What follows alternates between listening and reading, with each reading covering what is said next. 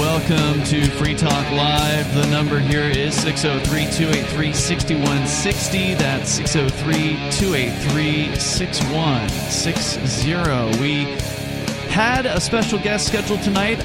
He's not answering the phone, unfortunately, so I've sent an email out to Ron Paul's people. His handlers. To see his handlers, to see what's going on. Well, we have handlers. Ron Paul has, like, assistants. He's got people. Yeah. He's got folks that schedule things for him. And last time we had Ron Paul on, it's, I don't know, been most of a decade. It feels like, at least. It's been quite a while since we've had him here. And he picked up the phone right away last time. I confirmed the number. Definitely it's Ron Paul's number. So he's just not at home or something else. If anyone has some questions for him, you can probably call right now, but you're not going to be able to call when we go. That's a good idea. That's the thing. If you call now, obviously we're not going to be able to put you on with him. And secondly, we had discussed whether or not to even put callers on with Ron, because the problem we encountered last time we had Ron Paul on was, like, you get ramblers that call in and they just can't get to the point or to the question that they wanted to ask Ron. They want to tell a story, or just they can't just get to the point. So right, but if we take the callers now, they wouldn't be on with Ron.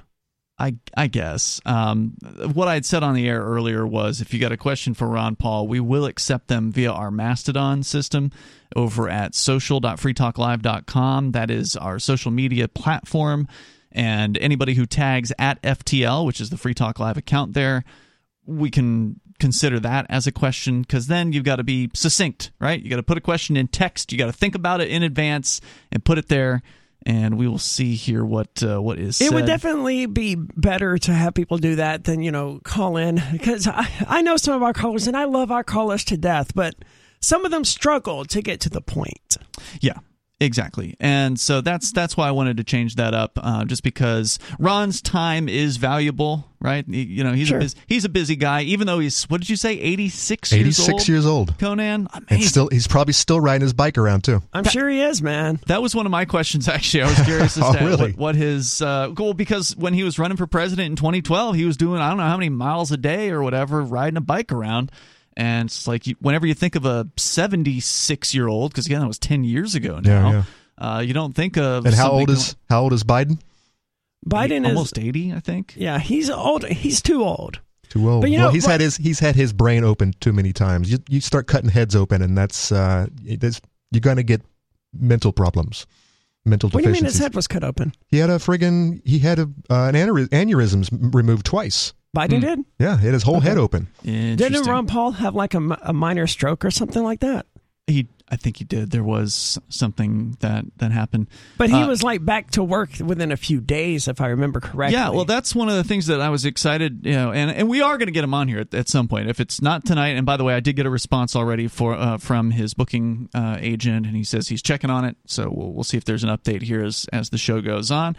But, when it was reached out to me and we were invited to, hey, do you guys want to have Ron Paul on? I said, well, did he write another book? Or because normally you don't get normally there's not like a publicity agent reaching out to book guests unless that person's got something that they've just come out with, right? And they want to promote this thing. And he's like, no, he's just Ron Paul doing what Ron Paul does, which is talking about freedom all the time. On his show, I think it's called The Liberty Report. Yeah, he did mention he's got The Liberty Report, and that is a nearly daily show, by the way. So if you go to the Liberty Radio Network, it's one of the daily podcasts that we have on the Liberty Radio Network. And there's a bunch of libertarian podcasts out there in the world. There's dozens of them. I mean, LRN.FM's got maybe 3 dozen libertarian shows. There's more than that I just don't know about. Oh, I'm sure there's tens of thousands. I don't know about that, but there's probably all at it least takes to have a podcast. I'm sure most of them aren't very good, but all it really takes to have a podcast is a $5 headset from Walmart and Audacity. I think they're up to like 4 billion podcasters right now. Yeah, but they're not all libertarians. Well, but if you consider that number right there from the get-go. 4 billion? I don't think there are 4 billion. There's not even 4 billion. That's the planet. Oh, wow. Yeah, I was going to say, million. There's not even 4 billion people that have access to the internet. Just pulled a Biden. Walking it back. My teleprompter was grayed out for a second. I think that's an Alexandria Ocasio-Cortez one. That's better analogy. Yeah. You didn't start talking about how Corn Pop was a bad dude, so you didn't pull a Biden yet. I liked Corn Pop. He's a cool dude. He seemed like an interesting character. He started out rough, but he turned out to be a pretty cool dude. He's got kids and he's settled down. Who in the hell are you talking about? Corn Pop. Who is Corn Pop? He's Biden's buddy. You guys vamp. I'm told Ron Paul is at the phone, but we have no producers, so I got to dial him up. Yeah, absolutely. So hold on. We got to get back to this Corn Pop thing.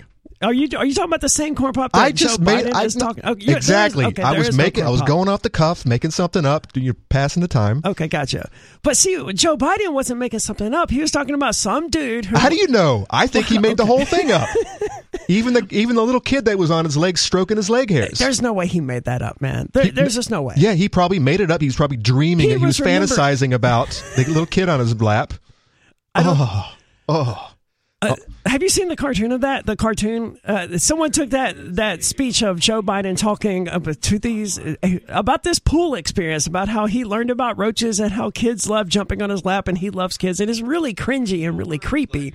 Someone took that and they animated it, and they made a cartoon of him with like little kids stroking his leg hairs, and he's holding their heads underwater. It's really amusing, and it's not terribly unusual. I mean, the animation is not terribly out of sync with what he's actually saying. Yeah, isn't it called like Liberty Tunes or something? I don't know. Freedom Tunes. Is that? Yeah. Have you seen it? Like 2 years ago when we first found out about Corn Pop. That was many, many years ago. They didn't do one for Corn Pop, sadly. At least not one that I saw. And I think that would have been amusing because Corn Pop is a much more interesting. I mean, the kid stroking his leg hair, that's an interesting story, but then he just rambles off about Corn Pop for 5 minutes. That's way more amusing. All right, we're going to our expected guest. He is at the phone, at the ready, Ron Paul. Dr. Ron Paul is with us here from his home in Texas. Good evening. Good evening. Nice to be with you. Yeah, it's wonderful to have you back on the air. I don't remember the last time we had you on, Ron. It was years ago. It might have been the 2012 campaign. It might have been 10 years. I feel like we've had you on since then at some point, but we generally don't have guests on this show. But somebody called me up from one of the guest booking services and said, "Hey, I know you guys don't like guests on Free Talk Live, but I can get you Ron Paul." And I said, "Thank you for calling. Yes, we will absolutely have Ron Paul on this show." Always an exception. Yeah, you are the exception. So welcome back to Free Talk Live. Good to be with you. Anyway, we're Tuesday also.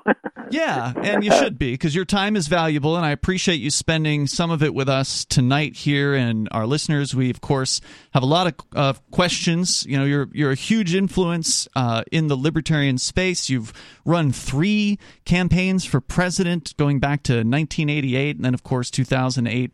And 2012, many people have been brought on board with the ideas of liberty by your outreach, your actions. And the thing that I thought was so impressive, just first off, because I asked the guy that was booking you on the show, I said, does he have a new book or something? Like, is he promoting something? It's like, no, Ron's just doing the thing he does for liberty, which is talk about it constantly, every chance, every opportunity. You're now 86 years old, and you're going strong.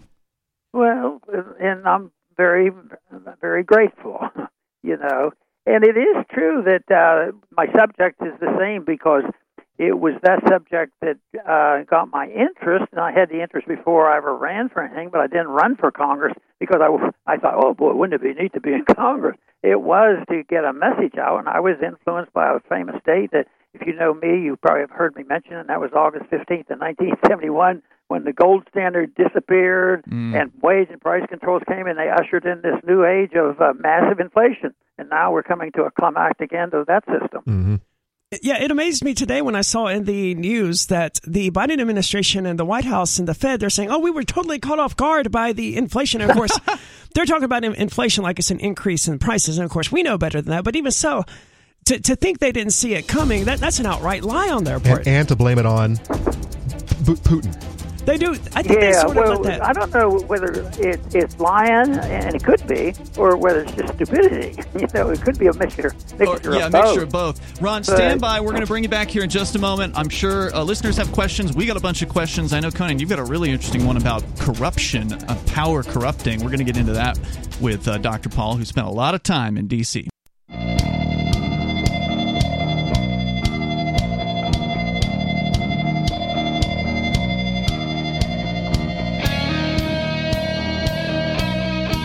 It is It's Free Talk Live, and welcome to the program. We have a special guest on the line here. We're going to bring him back on in just a moment, but I do want to remind you, you can join us any old time you want over at freetalklive.com. We have a variety of features waiting for you there, including our social media platform, which you mentioned to you earlier, over at social.freetalklive.com. That is where you can interact with Free Talk Live hosts and other listeners of the program, and you can do it without having the evil big tech corporate media hanging over your head. It's our platform. We run it on our server, and it's free for you over at social.freetalklive.com. It's a Mastodon thing, so it's connected with all the other Mastodons out there, unless they've disconnected from us, which is their choice. That's why it's called Federation.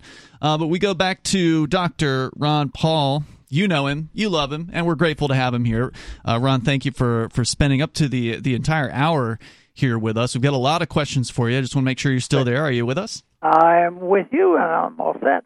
Excellent. So it's been a decade since your last campaign for president. You retired from being a U.S. House representative after, a dozen terms or something like that, spending way too much time in D.C. Most people would have gotten corrupted. Conan, you wanted to talk about the corruption issue. We know that power corrupts.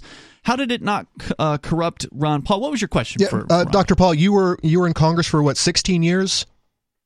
Well, I was in 3 different times, so I always have to stop and think about it. No, I think it was about 23 total. Oh, that's a lot longer than I had thought. Yeah, but and the last time I was in, I was for I think it was 6 terms, but when I first went in, I was there for 6 years. And it wasn't my thing. I didn't think I was ever going there. That wasn't my goal. And I thought, I'm missing medicine. So I decided I'm going back to medicine. I did. I went back for 12 years, but I stayed interested. But from the very beginning, it was always gnawing at me about, the liberty movement and the liberty ideas. And mainly my exposure to Austrian economics, it fascinated me, especially the monetary policy. So I was starting to speak out on that, even before I decided, I might get a bigger audience if I run for Congress, and that of course led to something, because my wife was worried about that. She said, "What are you going to do that for?" I said, "What's the matter?" She said, "It was dangerous." She says, "You probably are going to get elected." So I guaranteed her that people like me don't get elected. I'm not promising that I'm going to give away. All I want to do is work for their freedom. Right. She says, they're going to believe you and they're going to elect you. So, and I was the cynic. I said, no, there's no way. It happened. Santa Claus. And then again and again. But how did I have a shorter question. Well, it'll have a shorter answer, so I want to ask you real quick. You mentioned the liberty movement back then when you first ran for office. There wasn't really a liberty movement to speak of back then, was? I mean, you were sort of the lone voice championing the cause of liberty. Well, yeah, it was small, but it was there, and I got exposed to it actually through the monetary issue in the 1960s, because that's when it was well known, and it was being announced that the Bretton Woods can't be maintained. We were spending all this money. This artificial $35 an ounce won't last, and therefore I was fascinated with that. And but in that movement was where the libertarians were. Just as now they're still interested in the monetary issue and trying to protect against the evolving and disastrous effect of what's happening to the dollar. So it's still the same issue, but I think we're in a lot more danger right now. So it was that issue, and then the combination came. It was the issue of money that I talked about a lot at first, but then it was just the issue of liberty. And then after I got to Washington, all I knew was I ran across these people that both sides of the aisle, all they were doing was agitating for war, and war spending in the military-industrial complex.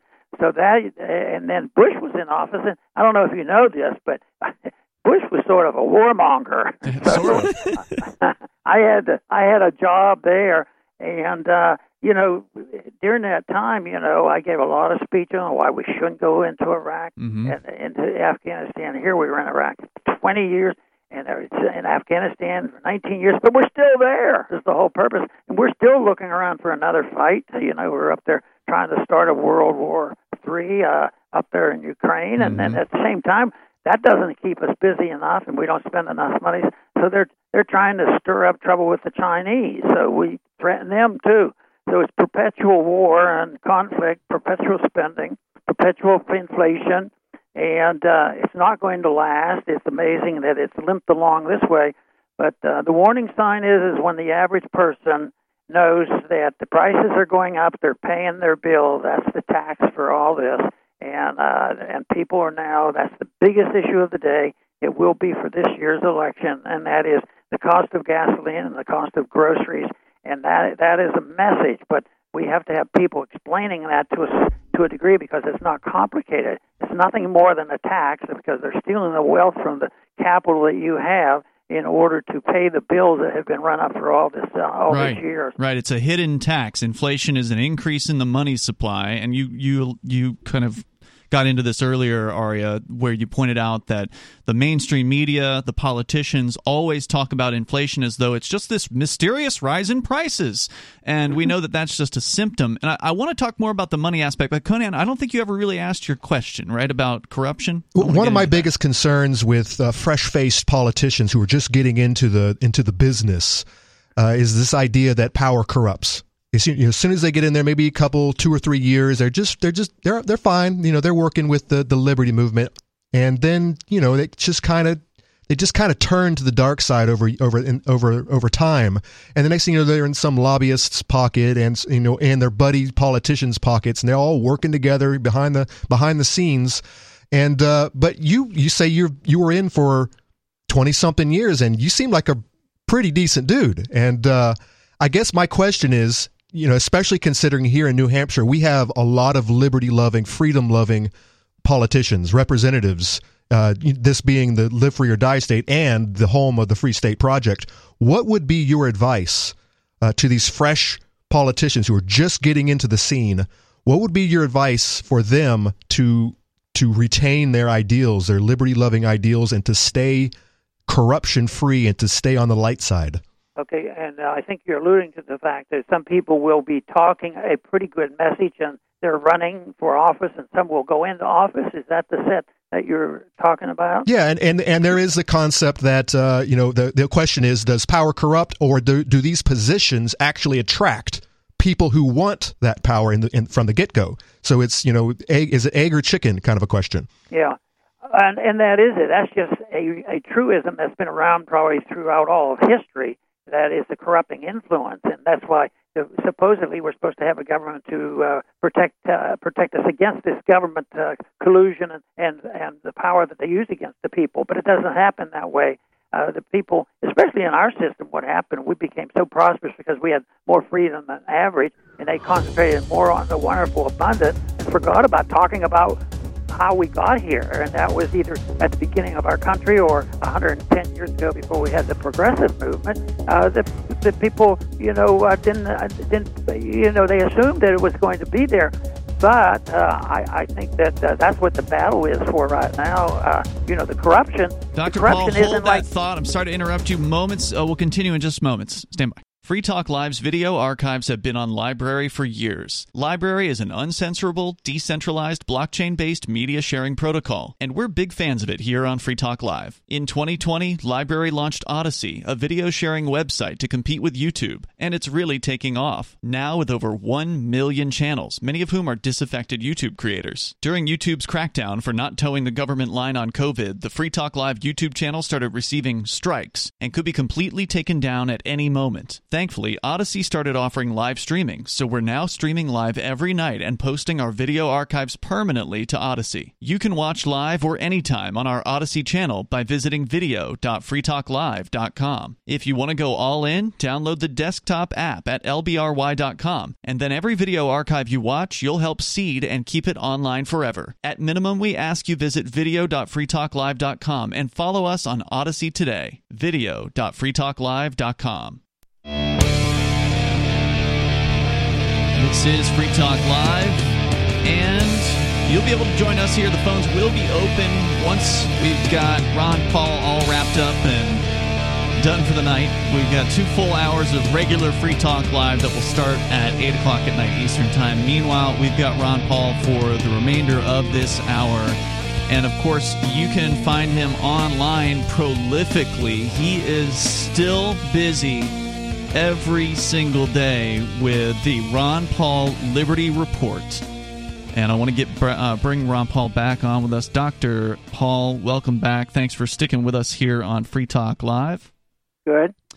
So you were in the middle of answering a question that Conan asked, and he was curious about the corrupting influence of power. And Conan, you sort of asked it as though it was a question, but there have been scientific studies that have shown clearly that power corrupts human beings. And yet somehow, Dr. Paul, you avoided that, or at least from the outside, it seems as though you've avoided that pretty successfully from your multiple terms in Congress. Whenever someone mentions, it's impossible to get a politician who just can't be corrupted, Ron Paul is always the one I go to. Well, no, it's not impossible. It's just exceedingly rare. Did they try to corrupt you, Ron, and how did you avoid that? Do you have any memorable experiences, some lobbyist coming at you, some NGO coming at you, and trying to influence you a certain way, and you just halted them in their tracks? No, I always felt insulted. They would never come in and see me. So they didn't bother me, and I think that it's one of these things that people expect him to be dishonest. This case about lying to the FBI agent. Well, somebody said, well, they lie to us all the time. What's the difference? It's just the same old thing. They lying to each other. I think what's happened, why this is worse. I think what we're talking about, power corrupting, I think that was there since the beginning of time, in very, very early history, that concept that existed. Now, going there and not being corrupted, I never thought a whole lot about that. I just knew what I believed in and what I said I was going to do and what promises I made. But I do believe that some people have a more firm grip on something I call, the higher laws, the morality of natural law, and that is just you shouldn't lie, cheat, kill, murder people. I mean, you shouldn't do that, and most people know that, and some people are locked into it, but other people, they're totally cynic, and the longer they're in Washington, the more cynical they are, and the further they drift from a natural law that there should be some decency among people. So what they do then is they accept the fact that, we don't know what is right and wrong, and that's what we're living with today. They're nihilistic, and that is what Marxism is based on, nihilism. Not only do they have trouble finding it, they don't believe it's possible to know right from wrong. Well, I happen to be one that thinks that most people know the difference, and if you don't know the difference, then you end up with what we have now. And and the political system just breeds this attitude, and then they end up with this whole thing that. Because if it's considered treasonous, in an empire, because if the empire is based on this lies and nihilism, the one thing that they cannot stand is truth. That is what that really bothers them. I had to cast a few votes when I was there by myself, and people would come and say, "Why are you doing this? Why are you doing this?" And the people who wanted it, they were so annoyed by it.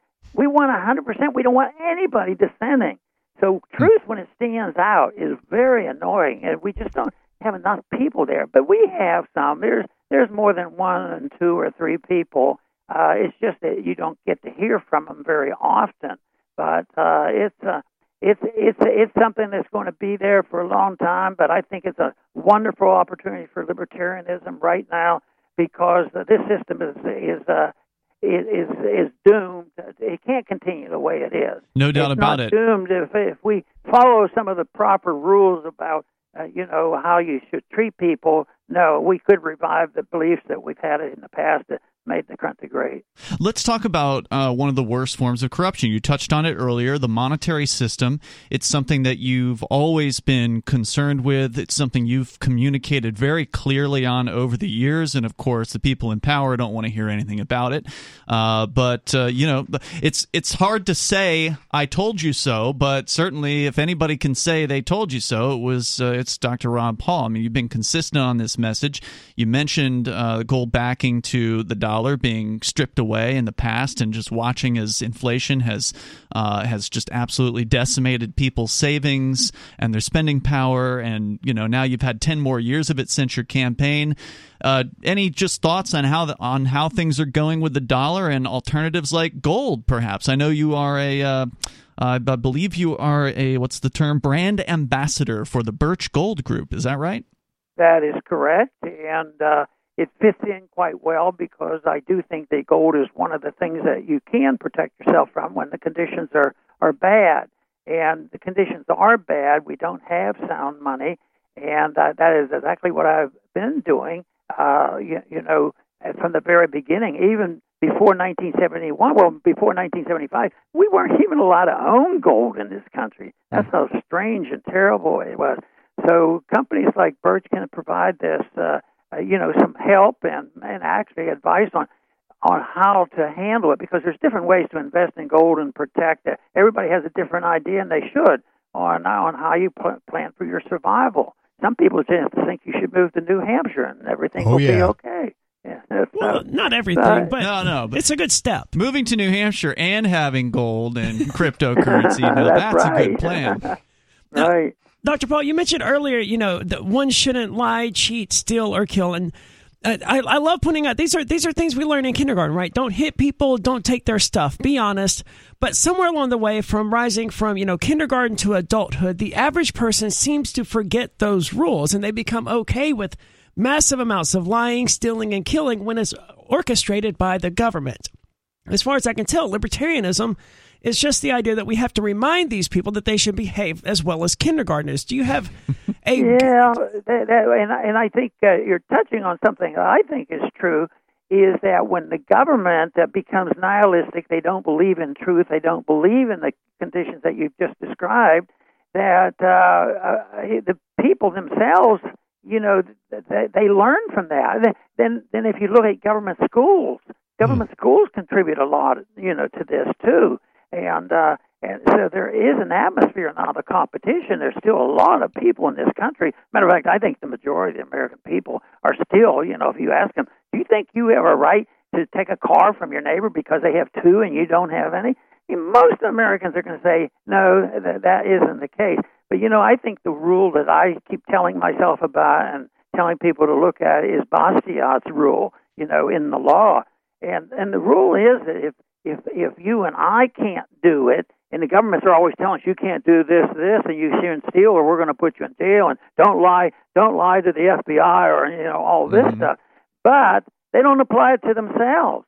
So the government, and this creates a havoc. It destroys liberty for everybody. It destroys the economy, and the dishonesty in the monetary system is destined to make a lot of people poorer. I've always argued the case that if you live beyond your means as an individual or as a country, you must live beneath your means after you want to, achieve the recovery. And now it's just being recognized that those rules are coming about because people are starting to live beneath their means. And believe me, I think if you're looking at how much cleansing of this mess we have, I would say we're 10% into the correction. And that means that we as libertarians have a big message. I think having a radio show like you have and getting a message out is one of the most important things you do. You say, well, we know how many listeners we have. You don't know how many people you have that you've influenced. I'm surprised, that every once in a while I've been to people that, I talked to them during the Libertarian campaign of 1988, and they say, oh, you influenced me back there.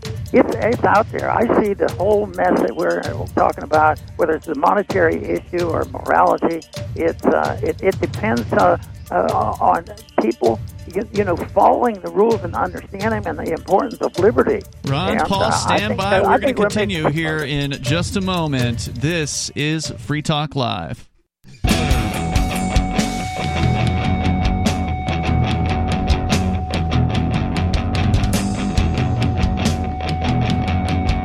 It is Free Talk Live, and we have Dr. Ron Paul on the air with us here, and he has been so gracious as to spend the entire hour of the show here, the first hour, with us. If you want to get on the air, then stand by. We will get back to our normal format, which is open phones every single night of the year, pretty much over here at freetalklive.com. That's where you can go learn more about us. By the way, coming up here in just a few weeks, ForkFest is happening in the beautiful White Mountains of New Hampshire. It's June 27th through July 3rd. It's the week after the Porcupine Freedom Festival. It is a great excuse to come on up and check out New Hampshire, where you can be with thousands of like-minded, freedom-loving people all year round. ForkFest is a great excuse to come spend Independence Day with like-minded folks. So go to forkfest.party to learn more about that. Again, June 27th through July 3rd. There are no tickets. It's a decentralized camping event. You get your camping site, RV site, or motel room with Rogers Campground July 27th through July 3rd. Go to forkfest.party to learn more. Dr. Ron Paul is back here with us. Ron, thanks for staying with us this whole hour. I appreciate it. Sure thing. So let's see. I had another question for you here. We've talked a little bit about monetary corruption, which, of course, getting out of the dollar is an important solution. You mentioned you think we're only 10% into what could be this ongoing correction that's going on, and that means that things are going to get 90% worse. so definitely beware of that. Well, go ahead. Go ahead. No, please, if you had more to say about it. Well, the disparity in the length will depend on, what government does. But sure. The betting I'm making is that the government will not make things better very soon. They're going to make things much worse because they were unhappy a couple of years ago, and they put in a new president, and he hasn't helped us a whole lot so far. Mm-mm. So the hole is much deeper than it was. So if you look at the amount of debt and the amount of malinvestment that has existed, and the amount of regulations that have been written to reverse that, to get people back in a productive arena, that's a big job. And right now, it's very, very difficult because there's a lot of money out there that has not been used for productive efforts. The money has actually made a few number of people, mainly on the very wealthy side, much richer. Mm-hmm. But the middle class pays the bills, and the poor get poorer.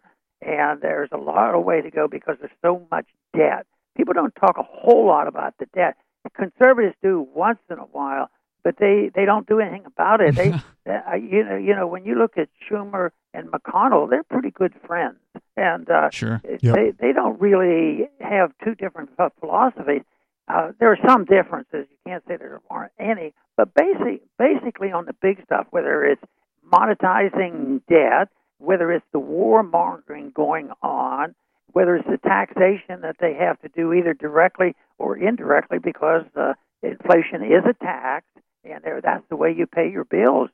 And we get rid of the debt. We have to liquidate the debt. There's only two ways you can do it: work harder and pay it off, like an individual might have to. But governments never do that. They pay it off by just putting more money in. If they owe $100, they'll get you $100, but it's only worth $10.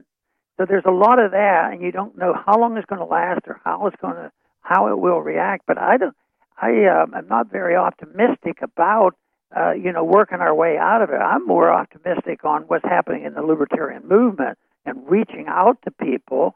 And I think the ideas have consequences. And I spoke to a lot of college kids, during the two presidential elections, and everybody said, well, they're lost causes. But the ones I met really weren't. I was very pleased. Even though the people who are making the noise, the people who are demonstrating, they're not going to be libertarians. But besides, it's not a numbers game. It's just getting the right kind of people in the right places so that the libertarian message people are in a position where they can spread a message, like having a good radio program. Well, thank you for that, Ron. That's what really counts. I agree with that. Communication is very important. We've been doing it for 2 decades now here on Free Talk Live. We're on over 190 radio stations across the week. But I wanted to actually ask you about beyond because we know the individual can do things to prepare for what is happening and what is coming. You are a big advocate of gold, precious metals, with the Birch Gold Group. And we love cryptocurrency. We love gold and silver here on Free Talk Live. I wanted to ask if he had heard about the gold back. we could get into that, but I want to get into something more specific about solutions for people, because I agree with you, the federal government isn't going to go in a more pro-freedom direction. We're seeing a lot of talk nationwide, and especially in the last year or so, about a national divorce, about people going their separate ways. We're actually seeing people migrating right now, especially after all the COVID regulations and crackdowns. We're seeing people, maybe conservatives are leaving California and New York and moving to Florida and Texas.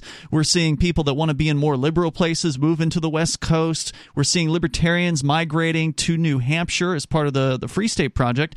You've endorsed the Free State Project in the past. That is definitely, I've seen video clips of it. I think you spoke a long time ago at the Free State Project event back in 2008 or 2009, the Liberty Forum, to a huge crowd. And just to give you a quick update, because I don't know how much you pay attention, there are now approximately 40 state representatives here in New Hampshire that are free staters, Ron, and that's about 10%. Because we've got a 400-person state house here, which is the largest in the country, as you probably know. So we got about 10% already, and it's pretty early on. This year, we had a historic occasion where there was actually a constitutional amendment proposed to let the people of New Hampshire vote on declaring peaceful independence from the United States. And I just want to hear your thoughts on peaceful secession. Well, this is all good news, and this is where the fight should be. Sure, we should have a haven. We should have a place to go. We should have, gold and silver. We should be able to take care of ourselves. We should know where our friends are. We should have a way of defending our family financially and physically. But ultimately, I will talk to a lot of investment groups, and they're interested in investment, how I'm going to build my portfolio and spend their time doing that. And I said, that's all right and good, and you should.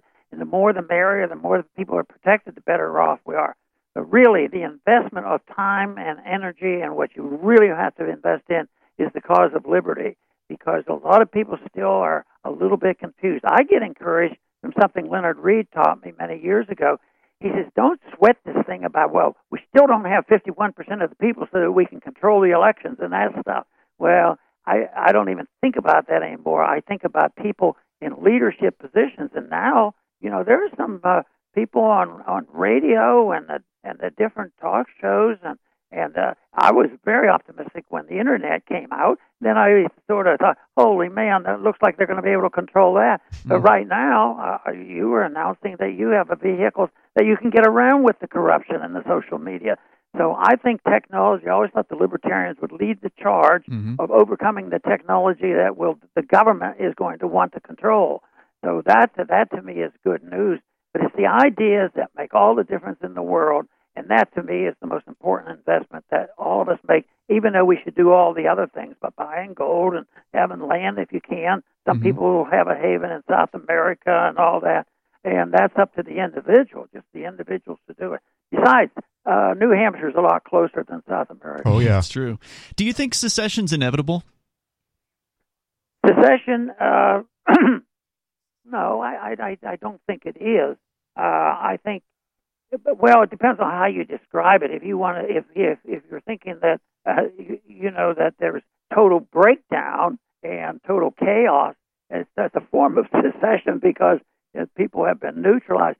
But to go through a formal secession and get people to vote for it, I don't think that's going to happen. But I think you've indicated that people have already taken advantage of the laws and the rights that we still have because people are moving. That's the best vote you can cast.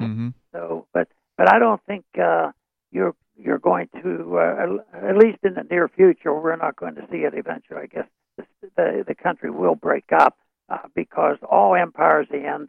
And that's why it occurs when the country gets so big, they get overextended overseas and they run up the deficits too far at home, and the welfare state and the special interest groups finally get overburdened and the people do rebel. And then who knows what will come of it.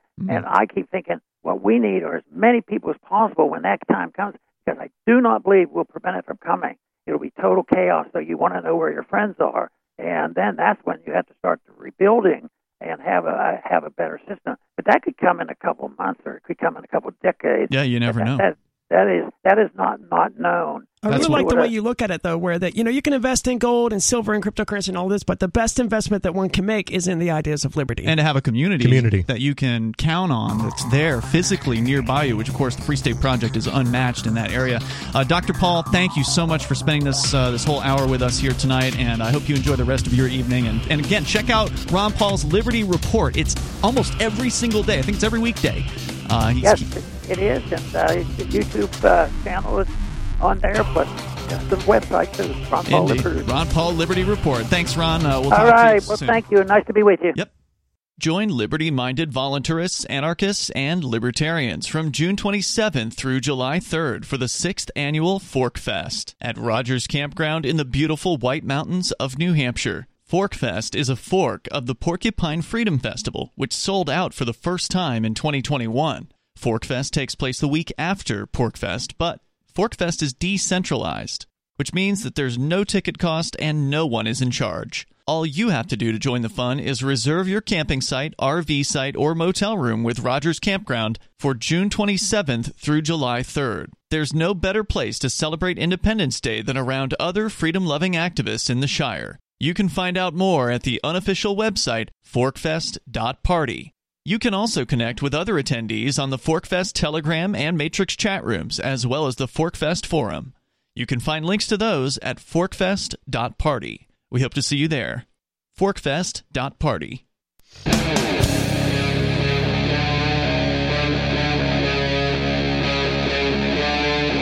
Free Talk Live. It is Free Talk Live, and you can join us here. The number is 603-283-6160. That's 603-283-6160. In the studio tonight, you've got Ian. Aria. And Conan. What a pleasure to get to speak once again with Dr. Ron Paul. I wish there was so much more that we could have talked about with him, and it always... I know. I spent most of the segment, most of the hour trying not to be like, dude, thank you. You're the reason I got into liberty, doing this whole You should have said that. I mean, it's always nice to hear. I'm sure he hears it all the time, and I didn't just want to, fangirl all over the guy, right? I can still remember watching those presidential campaign debates. Man, and the Republican ones where he was just ripping these people apart. Yeah. And so awesome. And he was getting applause and ovations every single rip.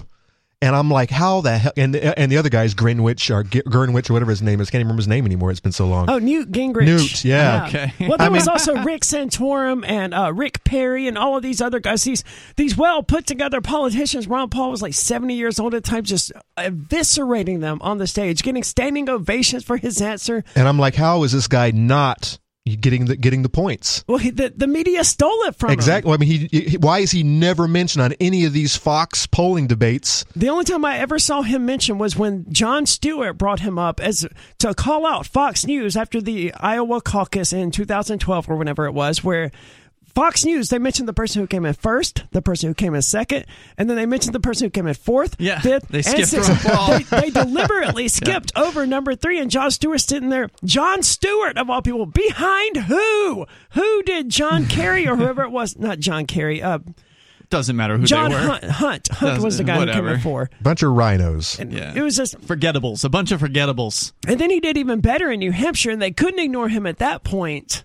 But by then, all of the momentum, the defeatism among libertarians had started to, because there's a lot of defeatism. Oh, I would vote for him, but he can't win. And that was when that really started to come into play around South Carolina. And then hope just sort of fizzled out. And the Republicans retired him that year at their Republican National Convention. But I mean, absolutely he's back. hero He's back to libertarian now. Good for him. He did switch to Republican to actually campaign in that race. Well, he was a Republican, wasn't he? All of his political career. He was a libertarian in the 80s, 90s. Yeah, he ran as a libertarian in 1988 for president. Are you saying he's rejoined the Libertarian Party, Conan? According to Wiki, he's been a libertarian since 2015. Wow, I did not realize that. Yeah. Well, if you buy a lifetime, Bill Weld has been one since 2012 as well, right? I mean, if you buy a lifetime membership, they never rescind that. But in my opinion, Ron Paul has always been a libertarian. Absolutely. You're saying as far as political party. Correct. That's interesting. He did speak over the weekend at the Libertarian Party National Convention, although he technically spoke at the Mises Party, the Mises Caucus segment. They had like their own speaking area where they had guest speakers, and Ron Paul spoke to a huge crowd of folks there. There were some nice comments, of course, that came in. JDT2003 said Ron Paul and Harry Brown turned millions onto the idea of individual liberty, and he said that on our YouTube channel. Yep. Way before wrong. my time. Ron Paul even mentioned that, giving speeches to college students and stuff like that. I'm like, yeah, I was one of those college students. Yeah. I mean, he never spoke at my university, but I was around college age and just all of these boring politicians coming along. This was right after Obama had just turned us from young, idealistic, hopeful young people into just bitter, jaded husks of human beings who were like, oh, okay, they're all liars, they're all crooks. Obama didn't shut down Gitmo. He didn't create any level of peace. He continued the wars. And then here comes Ron Paul, and he says the same peaceful ideas, and he paints a picture of a world that we want, and it sounds great, and he's got all of these ideas behind it and how we can get there. And then goes, oh, by the way, there's decades of me, keeping my word here and actually fulfilling my promises and standing by these principles, and that was what hooked everyone. My favorite part was when he answered your question, Conan, to say that they never even tried. Yeah, I seem to remember he actually had a sign on his desk which had said something to the effect, all lobbyists who want something from me, please go away. I thought it was "Don't steal. The government hates competition." He had that on his mug or something. He had that. I thought he had that on his desk. Yeah, it was on his desk. But they figured it out real quick that this guy is not going to work with us. He's got the right vibes, he's got positive vibrations that he's sending out there. He's incorruptible, and so they didn't even try it with him, which is amazing. Now, part of my question to him was rhetorical on my part. I kind of know the answer myself, which is why I have never felt. I've run for office here in the local elections, and I have not felt good about it at all because I don't want to make decisions on other human beings' behalf. It makes me feel yucky. Yeah, but ugly. But chicken or egg? Is it the position that corrupts, or is it the position that attracts corrupt individuals, or is it both? It's both. It attracts the corrupt, obviously, right. But then for the innocent person that's not per se corrupt going into it, it will corrupt them. I'm not so sure. I think that because he is the obvious example that proves otherwise. Well, He's stuck to his ideals all the time, all throughout those years. Yeah, but that's so rare. It's rare. He is the one example that I always point to because he is the one example that I can always point to. Everyone else, like Justin Amash, they all had these times where they don't stand by their principles. We've seen it happen here in New Hampshire. Oh yeah. And I've always been suspicious that no. Those were bad eggs from the get-go. They were bad eggs from the get-go, and it just came out over time. Yeah. We actually read a story, I don't have it in front of me, Conan, but some number of years ago on Free Talk Live, there was a story about scientific studies that they have done on people to show that power corrupts. Yes, Stanford prison experiment. That's one of them. If you believe it. There and are others. And I've questioned that experiment and the validity of that. That's not the only one. There have been a myriad of experiments dealing with this. Again, I don't have it pulled up in front of me, but it's a fascinating topic, and the evidence points to the fact that people are corruptible. Now, that's not to say there aren't really unusual characters that can somehow resist that. Right, and but they're very, very unusual. I think they're all more than just Ron Paul, though. I mean, we have them here in New Hampshire, like Mike Sylvia, Matt Santana-Stosso, and a number of state reps who got into power as state representatives. Maybe not as much power as a U.S. representative, but still a significant amount of power, and yet they stay true to their principles as well. They do, and the majority of them are pretty. I think would stay pretty true. But there's been a lot of quibbling over the so-called liberty reps here in New Hampshire, and why don't they go further? And a lot of them are playing this game, and whether you want to call that corruption or them just playing the game. Well, they want to keep the power, so that's corruption as far as I can tell. There's an argument for that, yeah. And so, like, why haven't any of the liberty reps who I'm not saying I don't appreciate them, because I do appreciate them, and I know it's not easy being there, and they got to some extent, they feel like they got to play this game. They've got so-called political capital, and they can only spend so much of it. But how come we don't have a bill that's going to end the entire war on drugs? Yeah. Why don't we have a bill that's going to wipe out the entire Department of Safety? Well, we tried with a secession bill. That was a new thing. Yeah, Yeah. but I don't know that I've ever seen anything like that in my No, lifetime. that was something special. I think And what those- Ian is alluding to, though, is that there were numerous marijuana decriminalization bills in the House this year, and one for psilocybin cubensis and a few others. Why did they stop there? Why did they just say, we're going to decriminalize pot? I mean, if you're going to go for it, go all the way. Just say, okay, we're going to end the drug war. Yeah, why not? No one proposed that, and that's a good question. Why didn't they? And I if don't you know. asked them, they would say political capital. That would be that's the standard political answer. I would assume it was like, people. well, we actually have a chance of passing marijuana That's what they mean by legalization. that. That's the political code for we couldn't pass it, so I don't want to waste my quote unquote political capital. And that means that they feel like they only have a certain amount that they can do. They can only put forward something that goes a certain distance because they don't want to ruin their reputation with the other state reps in there and go crazy and propose ending the war on drugs. I don't want a good reputation among a house of thieves and liars. I'm with you. I would vote for you if you were running for state rep. Speaking of that, the filing period opens tomorrow. Okay. Did you ever change your? I didn't. I thought about it today, but I ended up doing something else. I was like, I don't really want to invest the time and energy to run for office right now anyway. So I may just end up running as a Republican. What does it matter? It doesn't matter. It doesn't matter. None of this matters. It's just a way to troll the system. The number here, at least in Keene, we don't have a chance. The number is 603-283-6160. That's 603-283-6160. Phones are open. We go to your calls and thoughts. And then coming up, Conan wants to talk about eating bugs. It's Free Talk Live.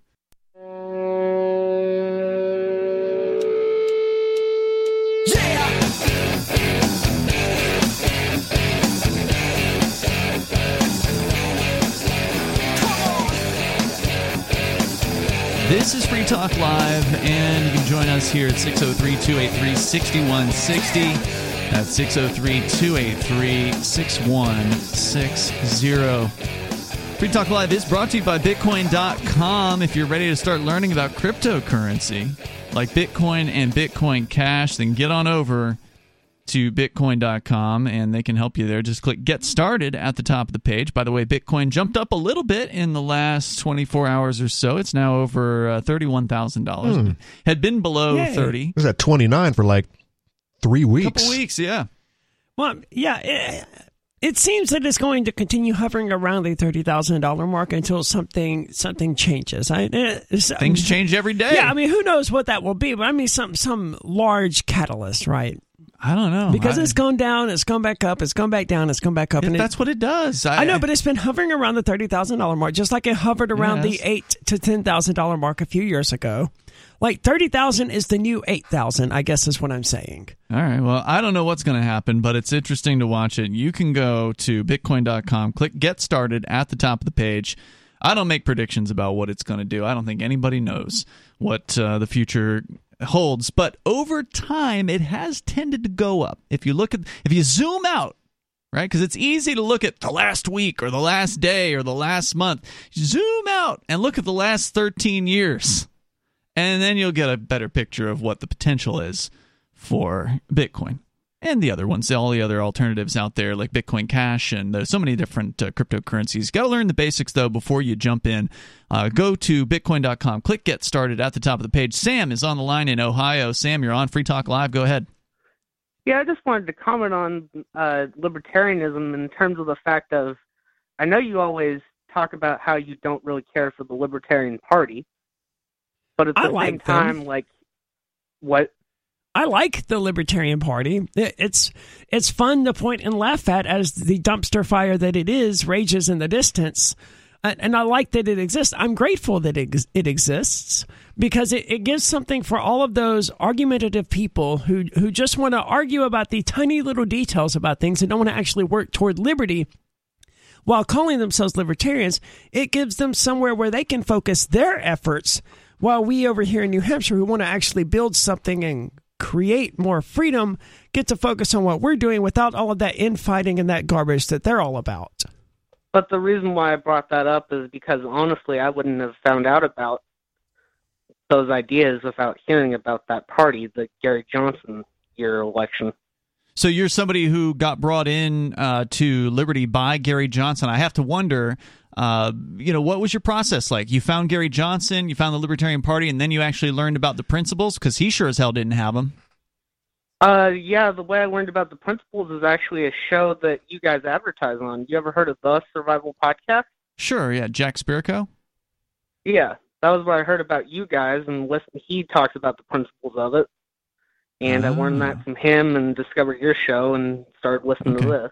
Well, this backs up what our co-host Nobody has been saying about the Libertarian Party. He's never been concerned with the fact that they have less than principled candidates like Gary Johnson running for office.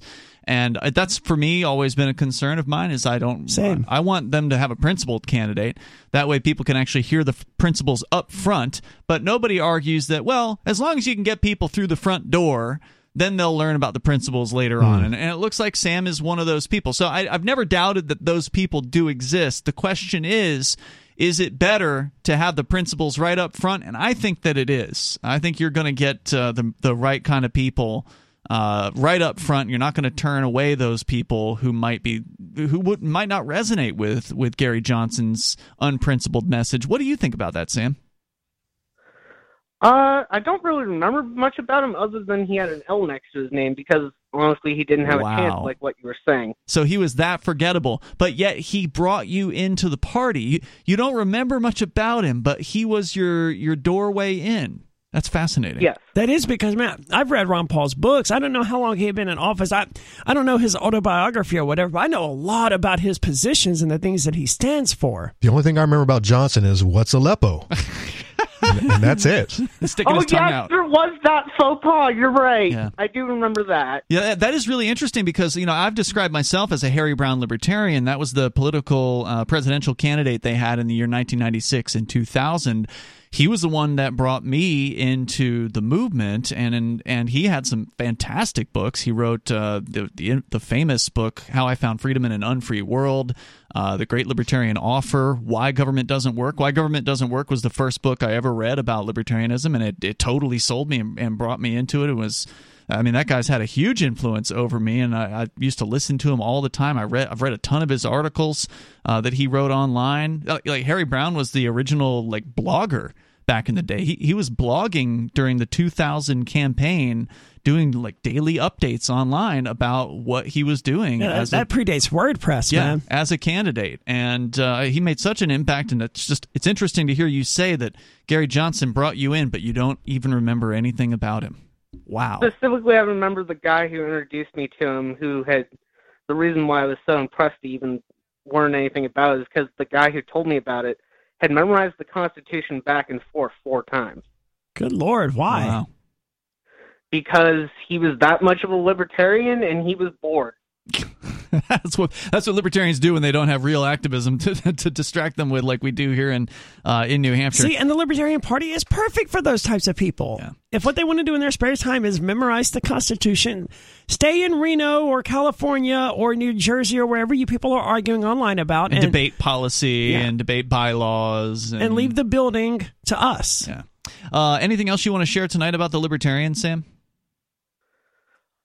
Just that it seems pretty inspiring that you guys are willing to take on the government the way you are.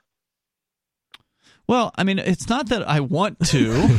Are you referring to the Crypto 6 thing?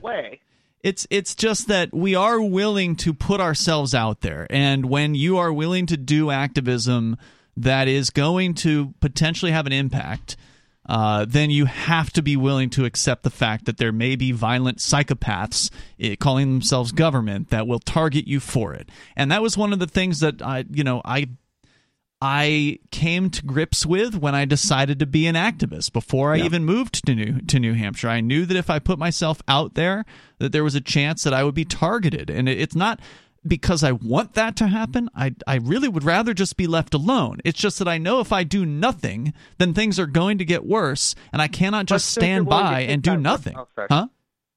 But since you're willing to take that risk, that really impresses me. Well, good, and I wish more people would. I hope more people will stand up, because that's what it's going to take. We're not going to get to liberty by just voting. You're not going to get to liberty by just running a candidate once every 4 years. We've got to have a community of people who are doing a variety of different activism, both political and outside of the system.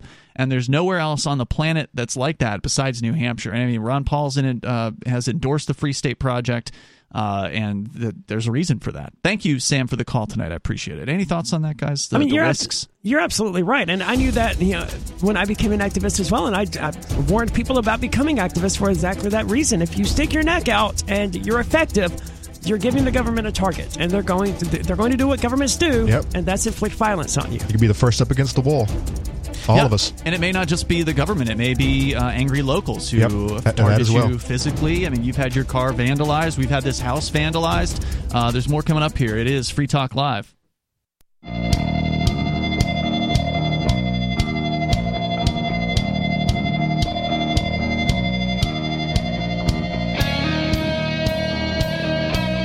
This is Free Talk Live, and the phones are open if you want to join us here at 603-283-6160. That's 603-283-6160. We did have Ron Paul on the show tonight. That, of course, episode will be up on freetalklive.com. Behind the scenes, we are doing some wire switching, if you will. We're going from one podcast host to another. You shouldn't notice any issues. This should be pretty transparent. We're joining the megaphone.fm platform, and we are now actually available there. You shouldn't notice any issues, though, is like the thing that people say right before people notice issues. Right? Yeah, I'm just letting you know. You're absolutely right. There shouldn't be any issues, but somehow, for some reason, someone's going to have an issue. We'll see. We'll see. I think it'll be pretty seamless. We've switched podcast hosts before. And we are going to continue uploading to SoundCloud for some amount of time just to see what happens. We're kind of doing some experiments with changing things up. So again, you shouldn't notice any difference, but if you go to freetalklive.com, you can always grab the latest episode there. If you want to subscribe to our podcast, you can go to feeds.freetalklive.com. I've updated that today. The feed URL hasn't changed. It's still the same FeedBurner URL that you've always gone through if you subscribe to that. If you've never subscribed to our podcast, then head over to feeds.freetalklive.com and just drop that into your favorite podcast client. I also added links to Google Podcasts and Apple Podcasts and Stitcher and one or two of the other ones, iHeart. So there's some more links on there than there were before. Some people like to listen through those platforms. Did you throw in Spotify? Because Spotify's extremely popular. Okay. Yep, it's up there. So check it out over at feeds.freetalklive.com. That's how you can follow us and get your latest episodes of Free Talk Live automatically delivered to you. All right, so we're going to continue with your calls and thoughts. And coming up, we're going to talk about the latest bug pushing. Oh, God. Conan's got some bug I love to hate news. These articles. I love to hate them. And then also World War III. Apparently, Russian state media is they're announcing World War III is happening. They're also announcing the end of the war in Ukraine, and it took me a minute to figure out what they were talking about. They were like, this is no longer a special operation in Ukraine. They're not declaring victory in Ukraine, which is what I assumed. They're saying that special operation has ended because it's now expanded into world war. And that's what we're going to talk about coming up here. But first, Sarah is on the line in New Mexico. Sarah, you're on Free Talk Live. So, one of your hosts quit smoking, right? What was your name? You're on today. Aria? Is that his name? Did you quit smoking? Are you still taking that Chantrix crap? No, and I quit smoking. She's off. Oh, wow. No, are you actually listening to the show, Sarah? Sarah, I'm a trans woman, by the way. That's transphobic of you.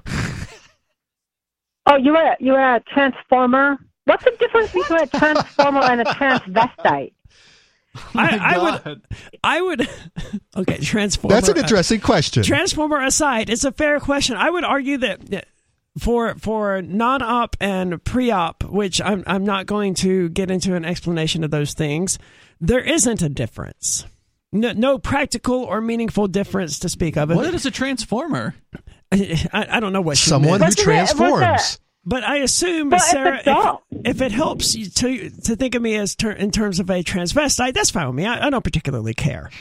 I don't think you're transphobic either. That was a joke. That's why everyone here laughed, because they know coming from me that that's not a sincere statement. Do you think that was good of Aria to quit smoking, or do you think that she should continue to smoke because, I don't know, because you know what? Aria, 4 out of every 5 doctors say that that's good to go. Well, he was complaining about Maryland last time I confronted you about they threw out the smokers in the casinos in the Navajo tribe, and it's part of Arizona and New Mexico. So the Navajo Nation is on those two states, and so yeah, I remember Jonathan that. Okay, and then what you're crying about is like that's the only place I got left to smoke. I mean, you were kind of sulky about it. You were kind of whining about. I mean, if I don't smoke in the casino, where else am I going to smoke? Hold on, Sarah, right? Because your understanding of how you called into a national radio show to complain about this one place where smokers can still smoke inside. This one place, and you whined to us about that. And when I put it, and I wasn't even a smoker then when we had this discussion. I'm pretty sure I said it back then. That is one of the few places in the United States where a smoker can actually be inside, enjoying themselves, engaging in some form of entertainment, and light up a cigarette. And even though you don't even gamble, you don't go to the casinos, you want to take that away from them. You're the Karen here, Sarah, not me. You don't know what that means. I was telling you.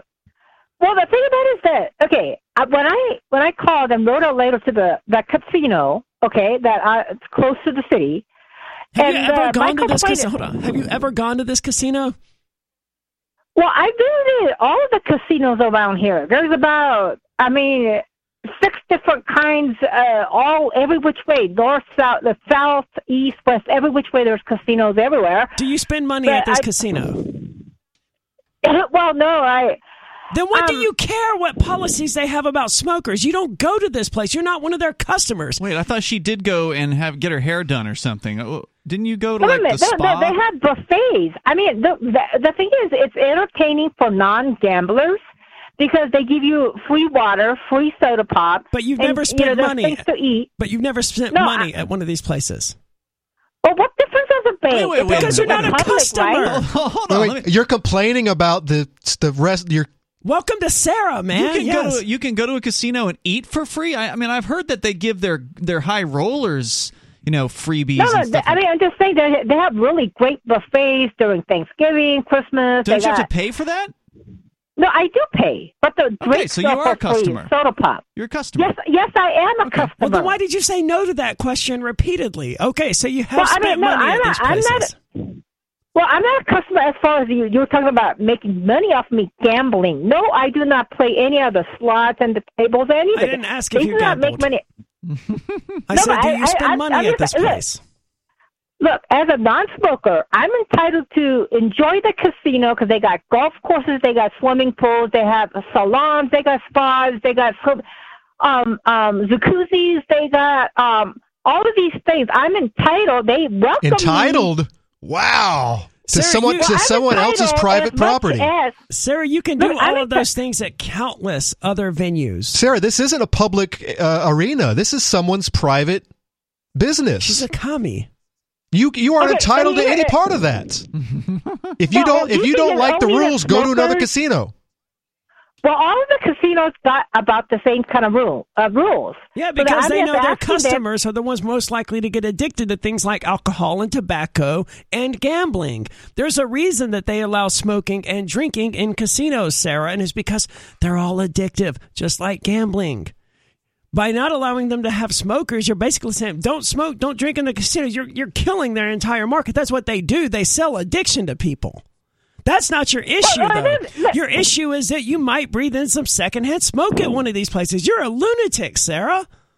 Well, why do they want my business when 5 people out of 6 people are non-smokers?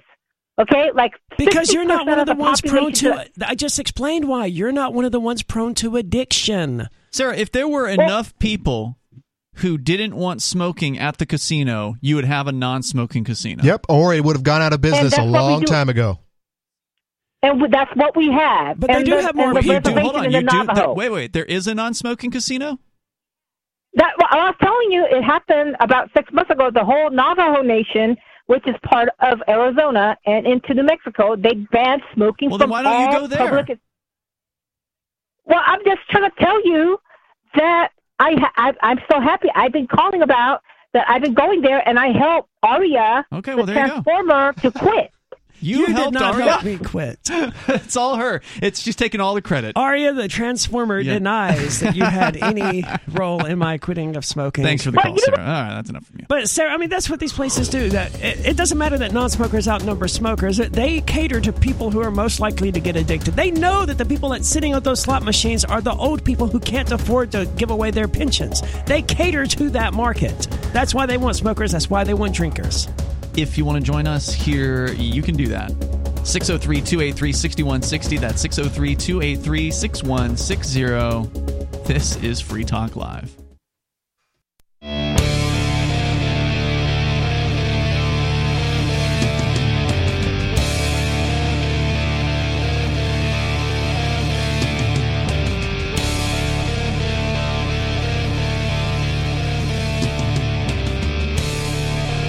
It's Free Talk Live, and you can join us here. The number is 603-283-6160. That's 603-283-6160.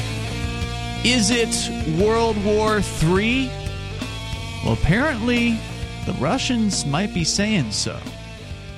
Now, in the studio tonight, you've got Ian. Aria. And Conan. I do want to say thanks to Damon Freeman, who is a Free Talk Live supporter. He is supporting our AMPS Patreon, which you can join over at amps.freetalklive.com. It stands for Advertise, Market, Promote, and Support. Damon's Diamond level, which means he's doing way more than what we ask. We only ask for $5 a month. He's doing quite a bit more. So thank you, Damon, for helping us out with that over there. And you can join him over at amps.freetalklive.com and get some cool benefits for joining that as well. We really appreciate it. That's amps.freetalklive.com. We're going to go to the phones here. I think, is this Stephen in Georgia? How are you guys? You're on the air. Go ahead, sir. Hey, so first and foremost, if she's still listening, Sarah, I literally have an envelope full of money to send you to a commune. If whenever you're ready being unhappy, whenever you want to stop being unhappy, just fill out the application. I'll pay for the application fee, and I'll pay for you to go to the commune, and you go with communists. And leave us alone. If Bernie Sanders is any evidence of how communists think about other communists, she wouldn't last 12 hours. They would kick her butt out because she's lazy. Because she's lazy and wouldn't work. Just like they kicked Bernie Sanders out after 2 weeks because he was the same way. Unless you're talking about like when I say commune, I mean like a farm out in a real commune in Vermont or somewhere, even in New Hampshire. You got to work the land. But if you're talking about like China. Or North Korea, yeah. We can all pitch in and get a plane ticket for Sarah. I'll send her to any of these places if she will go. If she will agree, yes, this is what I think is communism, and she will go there. I will happily pay. Weren't you the person who made that offer before and she turned it down? Yeah, because her life's mission is to. Go ahead, Steve. I still have the money sitting aside so that she can be happy because she just seems miserable. Yeah. Like, I'm sorry, but my biggest issue with the Free State is like y'all are like me politically, but not spiritually. So I would rather be here with a church full of people that believe like me. And I feel like the best thing for Sarah is to What's go your be religion? with a bunch of communists. I'm a Baptist. Are there Baptist churches up here? I don't know if there are Baptist churches, but I would easily recommend the church that you and I attended like 2-ish years ago, Ian. It had Hope Chapel. It has a very Southern Baptist feel to it, and the pastor there, he speaks with the passion that you expect of a Southern Baptist pastor, not one of these dull prattling on. Right? Yes. Okay, so you understand what SBC culture is like? And yeah, absolutely. Pretty close. I would say that Hope Chapel, and that's the only church I've been to in New Hampshire, but I can't imagine they're all like that. The pastor there is very libertarian leaning, or he may in fact be a free stater, I don't know. But the energy that he had, that he brought to the sermon, was very similar, maybe not as high key as what you find in the Southern Baptist Church. There was more love and compassion and less fire and brimstone, but it still had the same sort of passion behind it. It was the most libertarian sermon I had heard in my lifetime. Absolutely excellent. We got video of it. If you want to check it out, you can go to freekeene.com, search for Hope Chapel. There you go. But actually, there's a Baptist church here in Keene, so it sounds to me like you haven't done any research. That doesn't mean Southern Baptist, though. Okay, but that said, I didn't expect to see that. I mean, I'll be fair to you, though. I mean, New Hampshire is known as being one of the least churched states as far as there are religious people here, but not as many of them per capita go to a church. So there aren't as many churches per capita in New Hampshire, as I understand it. But they still exist. I mean, they're definitely still here. I don't know what it's like there in Georgia, but I know in Mississippi, like every mile you were passing a church. And most of these would have like a congregation of like 12 to 13 people or something like that. And then you'd drive another mile and look, oh, here's another church. Or you'd pass a corner. Oh, look, there's churches on both sides. Yeah, I definitely stay away from this First Baptist. They've got a COVID-19 notice right on their front page saying they're having in-person, socially distanced services on Sundays. So yeah, if you're a libertarian-minded person, you just talk to the Free Staters and they will point you to the most freedom-friendly churches that are around. And they do exist. And the whole point to the sermon that you and I attended, and you're a Satanist. Yeah. I'm a panentheist, so we're not with this church per se, but we went because they were actually having a outdoor service, which was against the rules. So they were actually committing civil disobedience at the time that this happened, and so we wanted to go and support them. And it wasn't socially distanced; people were close and hugging and shaking hands, and it was absolutely fantastic. And it was very good. They had live music, respectable live music. I mean, it was not bad at all. And then you're a musician, so yeah. And then the preacher came out and he did his thing, and there was no part of it where I was like, bored and wishing that we were sitting out in the sun. So I mean, I was hot and miserable through parts of it because it was high noon or whatever. Yeah. But there was no point where I was like, oh, this is so boring. I wish I had not come here or whatever. Like I was throughout all of my experiences in church previously. Mm-hmm. The one church that I see a lot around here are the Unitarianisms. The Unitarians. Those are the liberals. Yeah, and keep that in mind. Yeah. Yep. What is a Unitarian church? I'm looking at the wiki right now, trying to figure it out, and I know they're liberals. Mm-hmm. But only thing I can figure out is that they don't believe in original sin. Is this like the Next Level church? They interviewed me when I ran for sheriff, and they had a very liberal vibe to them as well. And I say liberal, and I don't mean that in a denigrating way. I mean they were very accepting, very tolerant, very open. Not generally what you associate with liberals. Christians. It's actually kind of a interfaith church, the Unitarians, as I understand it. But anything else, Stephen, you want to share? Go ahead. Well, actually, I want to ask y'all about that. So you have your church, right? Yep. The Shire Free Church or whatever y'all call it. Well, we have two different churches. I am one of the ministers in the Shire Free Church.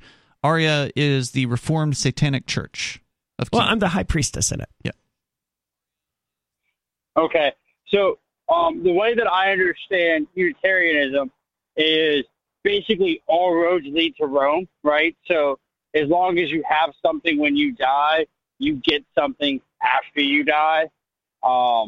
Like if you're a Catholic, you go to Catholic heaven. If you're a Baptist, you go to Baptist heaven. If you're a Satanist, like I don't be rude.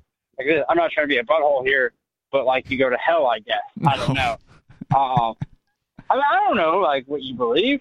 But like I believe when I die, I will be dead. That is the best way of characterizing my afterlife beliefs. Okay. And so like that's Unitarianism. Is that kind of what the Cheshire Free Church is like?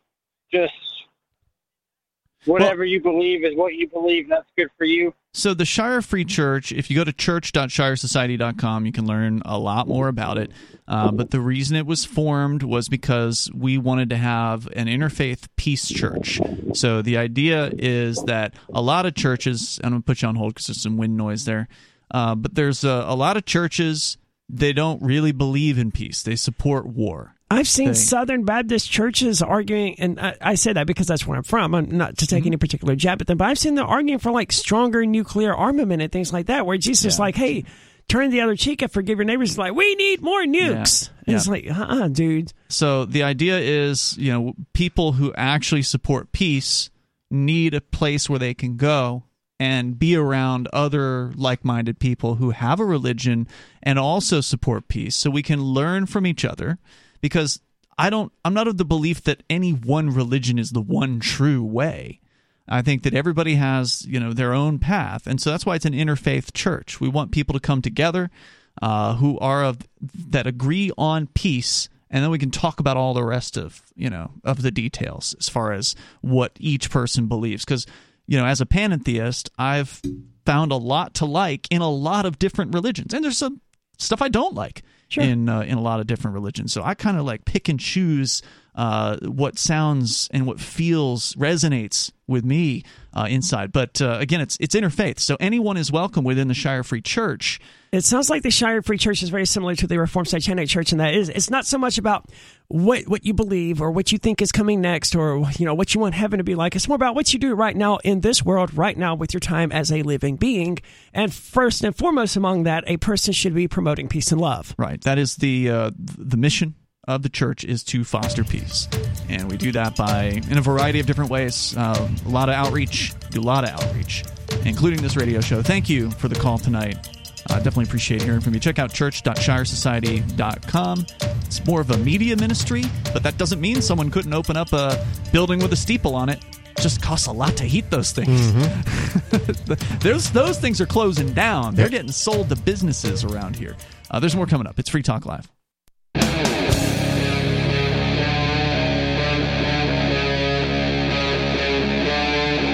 Free Talk Live. Free Talk Live. We are kicking off the third hour of the program. The phones are open if you want to join us. The number is 603-283-6160. That's 603-283-6160. They want to feed you bugs. And Conan to save the planet or something. Yeah, we'll see about that. Conan wants to talk about it. That's on the way. But I think World War III is probably a little more important, so we're finally going to get into that. World War III is what leads us to having to eat bugs. That's going to be their excuse to push it on people, right? Oh, we're running out of food. Food's getting too expensive. Here come the bugs. All right, so we'll get into that coming up here. Again, the phones are open if you want to join us. Whether you want to comment on Ron Paul, who we had on earlier in the show tonight, if you missed that interview, you'll be able to download it later on tonight over at freetalklive.com, so be sure you check that out. And then other things. Here's the story from the Daily Star. According to them, a Kremlin TV propaganda piece has claimed World War III has started and that Russia's horrifying task is now to, quote, demilitarize, unquote, NATO. Russian television anchor Olga Skabyeva, Putin mouthpiece Russia 1, that's one of the government-run channels there. So we know about RT, right? Russia Today, RT, Sputnik, which is the radio version of RT. These are English language. RT is available actually in multiple languages, but they have an English language broadcast that is available all around the planet in various different forms. We know about RT. But most people don't know about the other propaganda that is created by the Russian government, in this case, for the Russian people. So that's what Russia 1 is. It is their quote-unquote news, their propaganda channel. Oh, she's kind of hot. I thought the same thing. Skabyeva.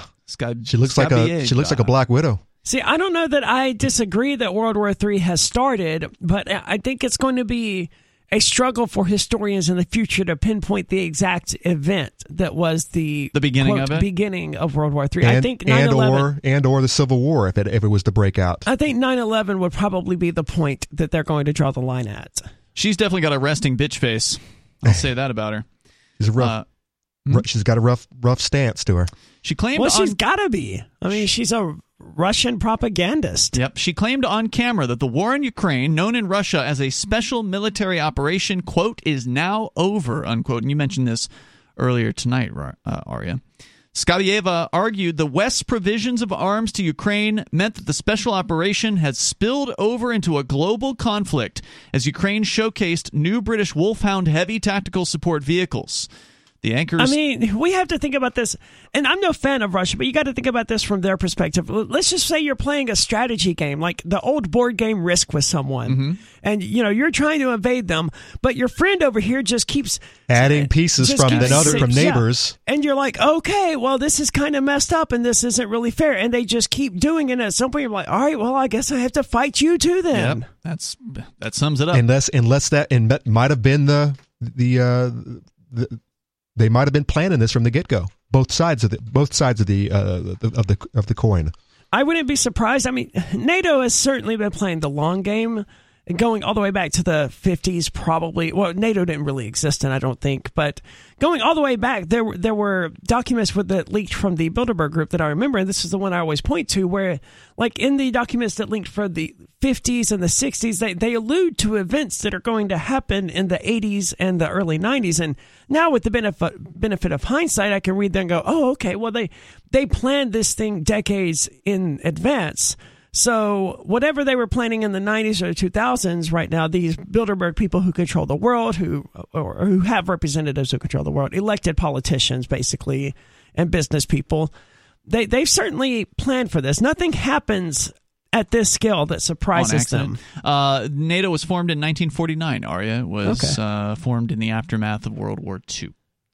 So back to the story here. The anchor from Rossiya 1, she said that Russia was, quote, forced to demilitarize both Ukraine and NATO. Of course, we know that NATO had been expanding in recent decades, even though after the fall of the Soviet Union, NATO apparently said they were not going to expand, but then they'd continued to expand. Oh, yeah. Well, NATO, as I understand it, was created as a response to the Soviet Union. That's correct, yeah. That they wanted to have a Western Union, so to speak, a Western bloc of countries to compete with the Soviet bloc. NATO was supposed to stop the Soviet expansion. Yeah. Right? Skabyeva said, quote, "It's time to admit, perhaps, that Russia's special operation in Ukraine is now over, in the sense that a real war has started, World War III. We are being forced to demilitarize, not just Ukraine, but NATO as a whole." And that's basically most all of Europe at this point, right? Wasn't Ukraine one of the only countries in Europe that had not yet joined NATO, and they were recently. I think Finland was one, but weren't they recently admitting Finland? Aren't they in the process? In the last couple of weeks. Yeah. I think Sweden is another. They did that largely as a response to the Russian invasion, from what I can tell. That's right. Like, Sweden had no interest in joining NATO, and then we should join. She said further, quote, "It was not only Smerch MLRS with cluster munitions that struck Donetsk. The strikes were carried out with American M777 howitzers," unquote. So basically, again, citing that these other countries' government gangs have gotten involved by sending in not troops, but equipment into Ukraine, and basically saying, look, you want to expand this thing, we're ready to expand this thing. If Ukraine hadn't received any help from any other country, the stupid invasion wouldn't have lasted longer than 3 days, my bet, because, I mean, they didn't have anything in the beginning. I think they probably still had a fair bit of stuff, but the United States government, NATO, they're going to act surprised by this. Oh, the Russian military is upset. They played this game before. They did it during World War I and World War II, where they continued arming people, sending guns, sending munitions, sending money, sending all of these things, everything except soldiers, to the British Empire during World War I, and then to the Allies during World War II. And then they were surprised when the Germans attacked or when the Japanese attacked, and they're going to be surprised when the Russians attack here in the near future. Ukrainian troops have been spotted using armored vehicles kitted with Browning heavy machine guns, as well as Wolfhound support vehicles given to the country by Britain. Separate claims made by Lugansk People's Republic head Leonid Pashnik, who alleged that Ukrainian propaganda was to blame for hatred of Russian activities. He said, quote, "Most people, of course, meet us as liberators with tears in their eyes, seeking to thank the military in person." He's talking about the Russian military. "Many come outside, hug Republican Russian servicemen, saying they were anticipating liberation.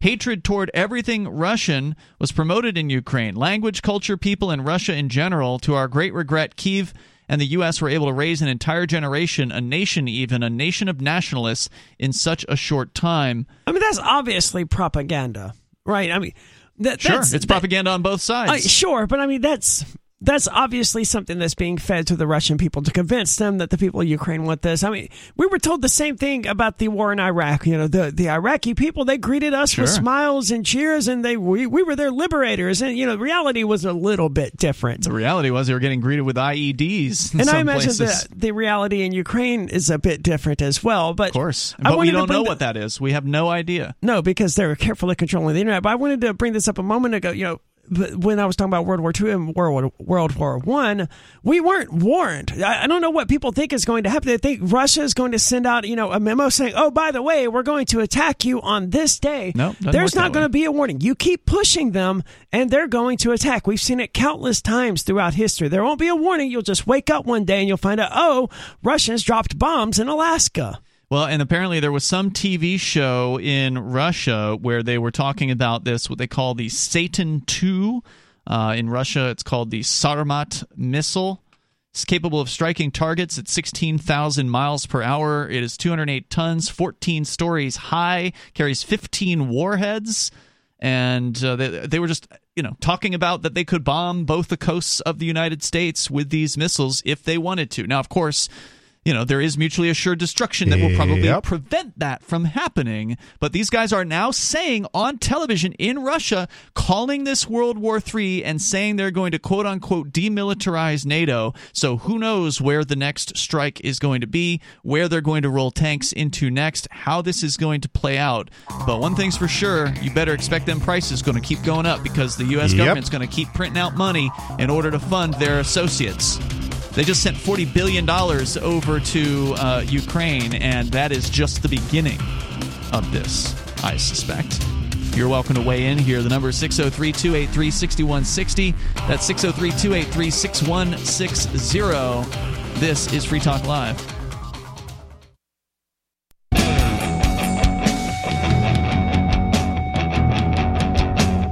It's Free Talk Live. Phones are open here. You can join us. Number 603-283-6160. That's 603-283-6160. I want to say I'm a big fan of one of our newest advertisers, Truth Smacks. It is absolutely fantastic trail mix. And the lady that makes it, Suzanne, she's a former English teacher, longtime truth seeker. She recently started her own trail mix brand. She makes it, bags it, and seals it up herself in a commercial kitchen down in Naples, Florida. And you can go to truthsmacks.com/shop to smack your friends and family with the truth. Right in the mouth. Yeah. No better way to get somebody's attention than through their stomach. And it's really just delicious product. I really enjoyed it, and I'm hoping we're going to get another shipment here soon because I really like it.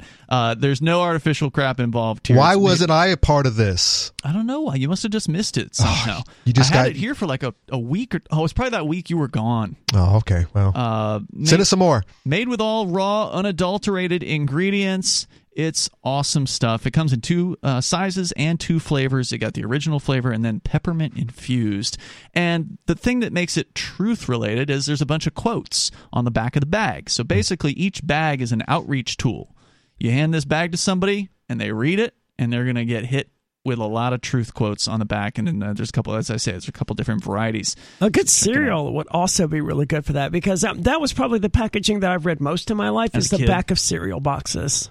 This is loaded up with great information. Check out truthsmacks.com/shop. They're spreading truth one delicious morsel at a time. It's truthsmacks.com/shop. Have you seen that meme? That's the kid. This is what we used to read in the mornings, while we ate. And now you have your kids on all their little iPhones and their tablets and whatnot. Mm-hmm. No, see, I would rather have my iPhone or tablet or phone or whatever to read while eating breakfast because after one meal, I had read everything on the back of that cereal box, and after that, it's just a matter of basically memorizing the back of a cereal box. I could probably still spout some of these useless facts and things like that I learned from reading the backs of cereal boxes, and it would have been so much better if I had been able to just pull up a random book on my phone and read that instead. I don't even know what they put on the back of cereal boxes these days. I haven't seen one in so long. But I used to like the boxes where you could cut them up and turn them into figures or something. See, we always bought like the Walmart brand of the giant bags. Yeah. So we didn't have boxes you could. I mean, they did have different boxes, like the Great Value brand cereals or whatever, and they did have interesting stuff on the back that you could read. But like all of the cool cereal boxes, like you're talking about, where you could cut out sunglasses or whatever, those were like name brand Kellogg stuff that we didn't have. We never bought name brand, so I'm not sure what box. Maybe I was getting boxes out of the garbage dumpster diving. It's also, different ages, so maybe back then, the cheaper brands were doing that sort of thing. But by the time I was eating them, they were like, here's a list of boring trivia facts about the United States or whatever, or a crossword puzzle, which is interesting, but it doesn't take a lot of time while you're sitting there eating to find all the words on the good old days. Let's go to the phones here. We got Jack on the line in Washington State. Jack, you're on Free Talk Live. Go ahead. Well, my question is, did the generic boxes of cereal have prizes in them, or was it only the name brands? That's a good question. Like the Cracker Jack boxes that always had a little gift in them. I've never seen generics with prizes. Yeah, I haven't either. I think the closest that I've never seen a regular, like a name brand cereal box with prizes. So wasn't I don't think they do it anymore. You have to collect 5 box tops or whatever, and then mail it off. They had those, but they actually did have cereal boxes that had stuff in it. I don't know if they do that anymore, but I don't pay close attention on a cereal aisle, so I don't know. Some people do, man. I'm sorry, but some people do. But my question, if Ron Paul was awesome tonight, my question had been what is Thanksgiving like when Rand is there and they talk politics? Wouldn't you like to be good question. They you know what? They probably don't. They probably talk sports ball, because that's their rule in their families. No. This is what we don't talk. This is what we don't ever talk about. And they probably end in the shouting matches too, because that's just how Thanksgivings are supposed to end with your relatives. Oh, definitely. Yeah, I haven't had a Thanksgiving with my relatives in 16 years. That was that was the actual question that I wanted to allude to. Really? Was his kid, and is Rand going to stay true? Because he's a Republican, but he's going to stay. So he's not libertarian. He's never been as libertarian as his father. But is he at least going to stay true to his Republican ideals? I mean, Rand Paul has gone on the record saying that libertarianism is an albatross that people are trying to hang around his neck. That's right. He did say that. He isn't a libertarian. He's never going to be a libertarian. He's a liberty-leaning conservative. And that's not the worst thing in the world, but it's no Ron Paul. Yeah, the apple did not fall directly under that tree. That's true. It rolled over a little to the left or the right. And then last, real quick, Conan brought up when wars start. Like World War III, what's that spark? Are we going to get one right now? Do you guys know anything about John Brown, the Civil War guy? Not offhand. Who is he? He was, I can't ever remember that word, but he was against abolitionist? Slavery. Yeah, abolitionist. And he ended up getting, I think he was hung when he was 60-something. And he was a real, I don't know what word I'd use, but he was somebody that was going against the grain. Okay. But yeah, John Brown, he's famous. What was he famous for? Getting hung, apparently. Okay. No. He fought against he fought with the slave rebellion in the 1850s. Oh, okay. Yeah, and he was hung when he was 59 for it. I'm just saying, you asked what he was famous for, and you've now pointed out that he was hung on 3 times, and you only mentioned his anti-slavery activism on 1 occasion. No, because Conan had said earlier about kicking off wars, and I think that helped kick off World War II. Oh, the Civil War, right? Yeah, I thought you were talking about the 1800s. Yeah, Civil War. Okay. I hit the bong tonight. All right, brother. Thanks for the call tonight. I appreciate it. Certainly nothing wrong with that. No, not at all. John Brown was an American abolitionist leader. According to Wikipedia, he reached national prominence for his radical abolitionism and fighting in Bleeding, Kansas. What is radical abolitionist? Is that when you go to war with someone because of you don't like their ideas instead of going out and protesting peacefully? Well, I mean, if people are trying to own as property other human beings, I'm not sure that peaceful protest is the only right answer to that. Not the only right answers, but I do believe it was working in this country very slowly. Sure. And I don't believe that the Civil War was all about slavery. But I'm going to say it's not immoral to physically go and free a slave from slavery. He was a man of strong religious convictions, according to Wikipedia, believed he was an instrument of God, raised up to strike the death blow to American slavery as a, quote, sacred obligation, unquote. He was a leading exponent of violence in the American abolitionist movement. He believed that violence was necessary to end American slavery since decades of peaceful efforts had failed. He said repeatedly that in working to free the enslaved, he was following the Golden Rule as well as the U.S. Declaration of Independence, which states that all men are created equal. So who hung him? Because if the North won, the South. How did the South get their hands on him? This is way after the Civil War, correct, or is it before? This was before. Okay. He lived until 1859, and I don't know. You have to do your own research. Before it was before. Maybe before and during. I don't know. When did the Civil War start? Well, if he died in 59, the Civil War started in like 61. 61, okay. Gotcha. All right, so more coming up here in moments. Whether you want to talk about World War III or radical abolitionism, you can bring up whatever you want here on Free Talk Live.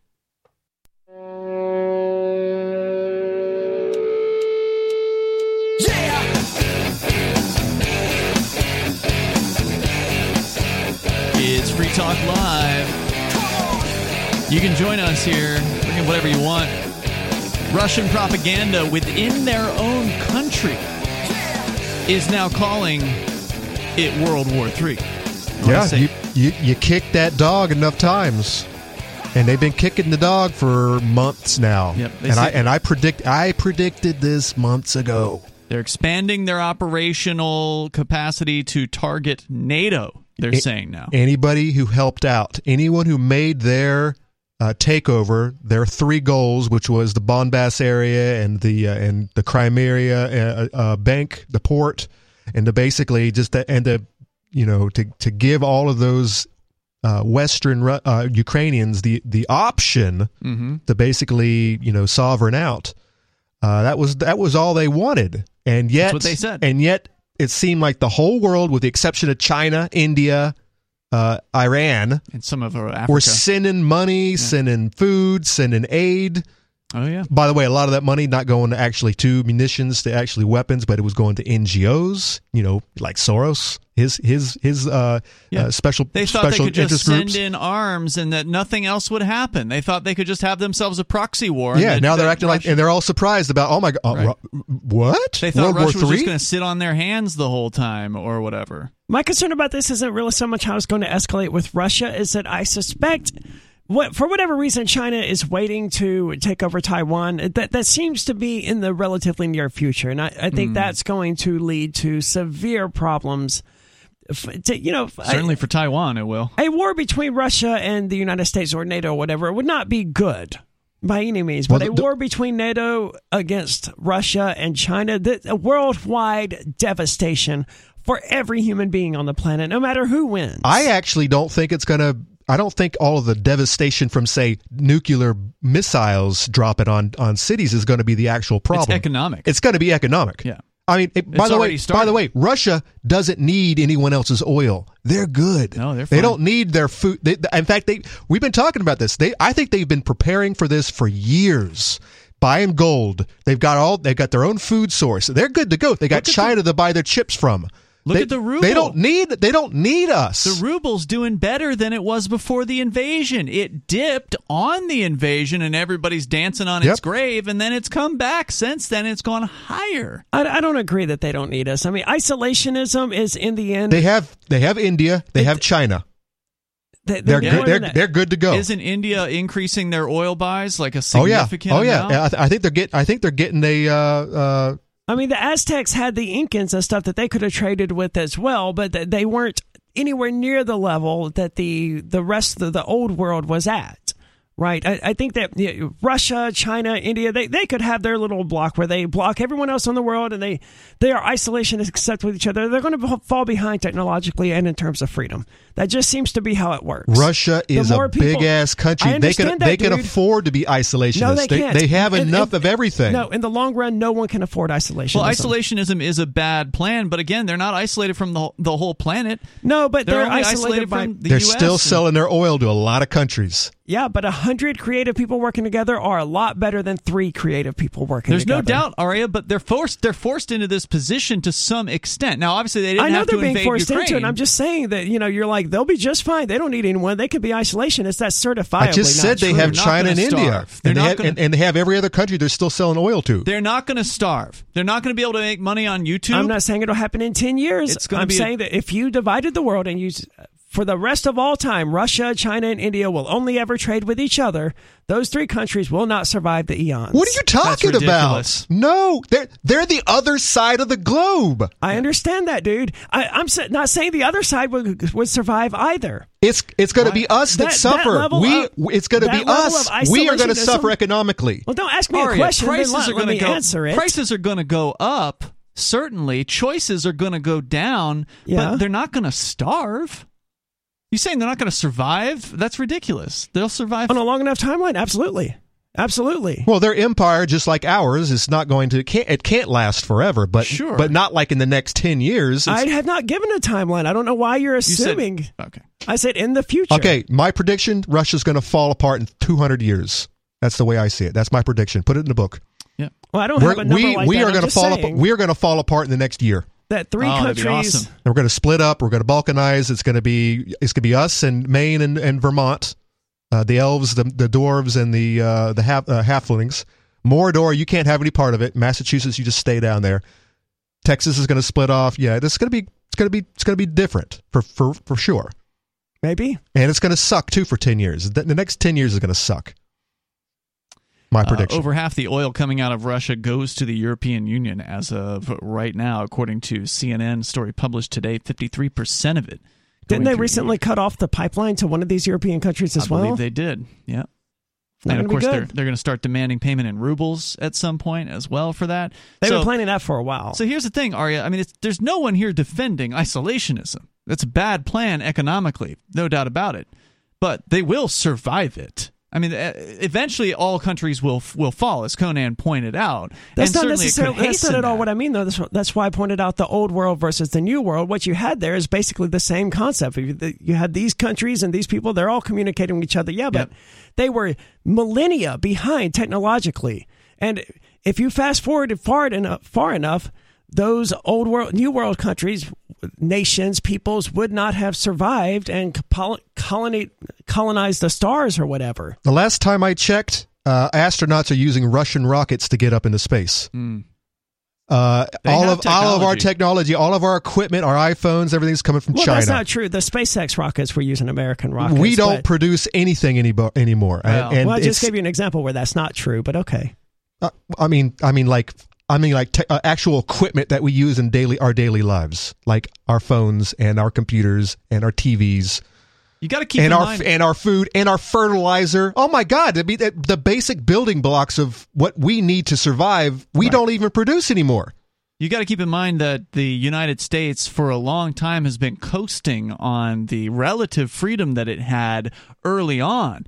And we don't have as much of that freedom now. Now, to be fair, technology hasn't been affected significantly. Like, there's not a ton of government regulations inhibiting technological developments, but there are a ton of regulations just in general. Patents. And patenting and all that stuff. I certainly don't want to sound like I'm defending the United States or saying that the United States is going to outlive Russia or anyone else. The U.S. is going to have a tough time, too. Yeah. Everybody's going to have a tough time because I think the U.S. is going to collapse before Russia and China do. I think I'm with you on that one, Coden. I think the U.S. probably is measuring its days in years. Yeah. Whereas the others are probably measuring them in decades, if not centuries. Yeah. And time will tell how this is all going to play out, but I tend to agree with you on this, Conan. The economic is going to be the real hit. There's not much to be concerned as far as nuclear strikes are concerned, but that said, if Russia is going to expand the violence, who knows what that's going to look like? I think it's going to look just like Ukraine. I think they're just going to they're going to slowly move their tanks move westward over the roads that they now occupy and they now own, and they'll continue to send missiles from Russia over into these countries without actually having to go there physically step on over the boundaries. They have to successfully take Ukraine before they can do that, though, right? I think they already own the West. They've owned the West for weeks now, right? I don't know. I've not been paying close attention. Well, here's the problem: because you can't believe anything you see. Yeah, exactly. You can't believe any of it. You can't believe the Russians, and you can't believe the Western media.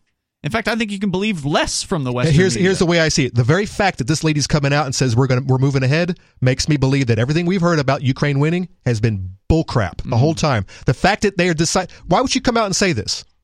That all right, now we've decided that we have established what we have come in here into Ukraine to do, and now we're moving on to the next step, and that is to basically demilitarize all of NATO. And you know what?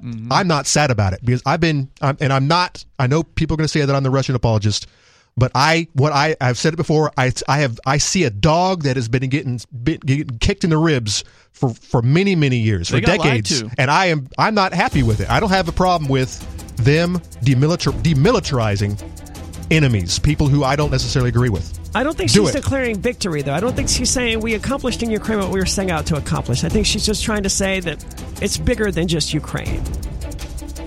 That's my understanding. The number here is 603-283-6160. Coming up, bugs. They're pushing them. It's coming. Them hard. It's coming. Conan wants to talk about it. It's on the way. Free Talk Live.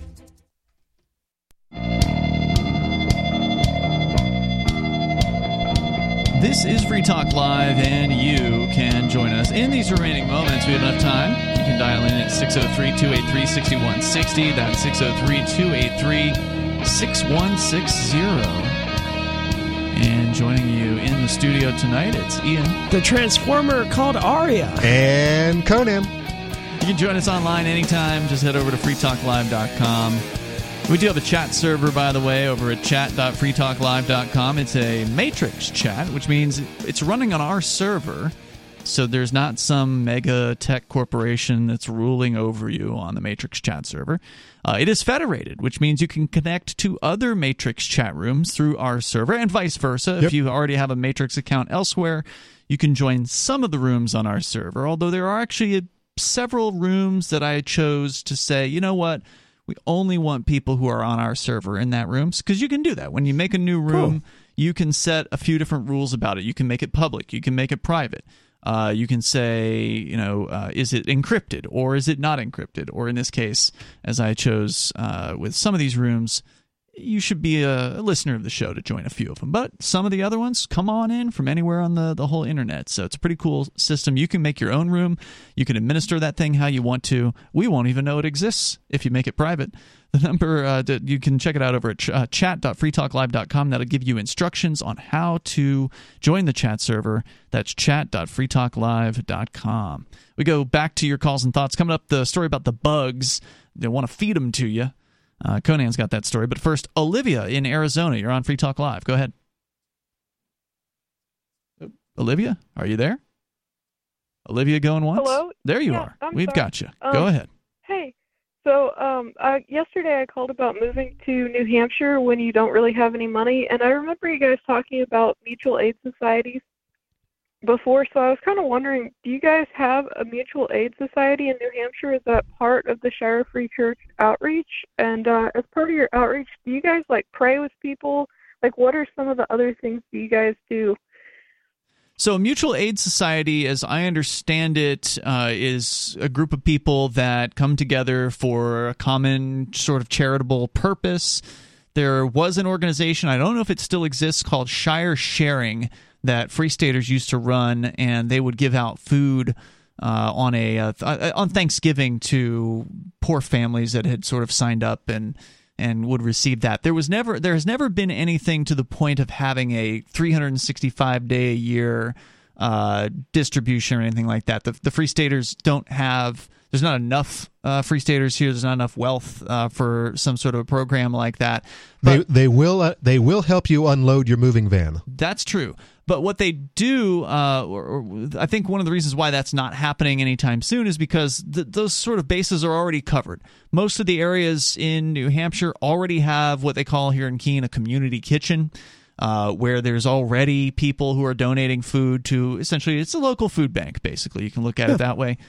So that exists here, and so there's no point in trying to compete with them because they do a good job, and they're already serving plenty of homeless people and people who are down on their luck. So there's not really much that, I don't think needs to be done to add that competition. But if you are talking about moving up here and not taking care of yourself, then that's probably not going to fly real well. The folks that are part of this movement are very independent people. We're not against helping people, but you don't want to just give people a handout.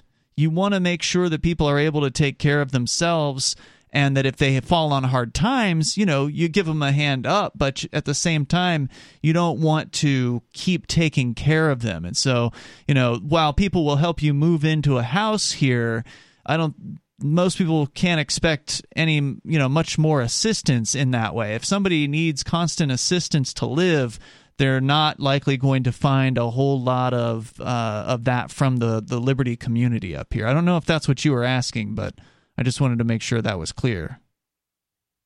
No, I got you. Yeah. And I was wondering, do you guys, so as ministers, do you guys offer I've seen some churches do you can call for a chaplain and pray with them, or I was just kind of curious what else you guys do in addition to outreach and pamphlets and the show. Well, define prayer, right? I guess talking with people and kind of holding their intention with them, kind of more of the. I mean, absolutely. I know non-ministers do that sort of thing. Sure. I mean, I've participated. The reason I ask is because one of my favorite songs growing up was the Disturbed song Prayer. And in hindsight, there's nothing really fancy about it except the one line in it where he says, "This is the way I pray." And he's talking about rock music essentially being the way that he prays. And that stuck with me my entire life. Yep. Because prayer is this idea of becoming one with the universe, helping other people, becoming one with other human beings, sending out your vibrations. Yeah. These are all forms of prayer. I know a lot of Christians, like the hardcore, the real Christians, would say that, a Christian should never stop praying. They should constantly, every waking moment, be engaged in some form of prayer with their deity. But obviously they don't mean, kneeling with their hands together and that sort of nonsense. So prayer takes countless different forms. And I would argue that, playing the guitar, doing this show, these are all prayers. It could be a mantra for some people, and it could be meditation or group meditation for others. I've certainly participated yoga. In listening those things. to someone talk about their problems, that's certainly helping them pray. Yep, and I've done that as well. I certainly have consulted with many people who've had various different problems, but each minister does things differently. Again, it's the Shire-Free Church is an interfaith church, and so a Muslim is going to approach the answer to that question that you asked differently than a pantheist like myself, or a Satanist like Arya, or a Christian, for instance. So I hope that answers your question, Olivia, and thank you for the call tonight. The number is 603-283-6160. That's 603-283-6160.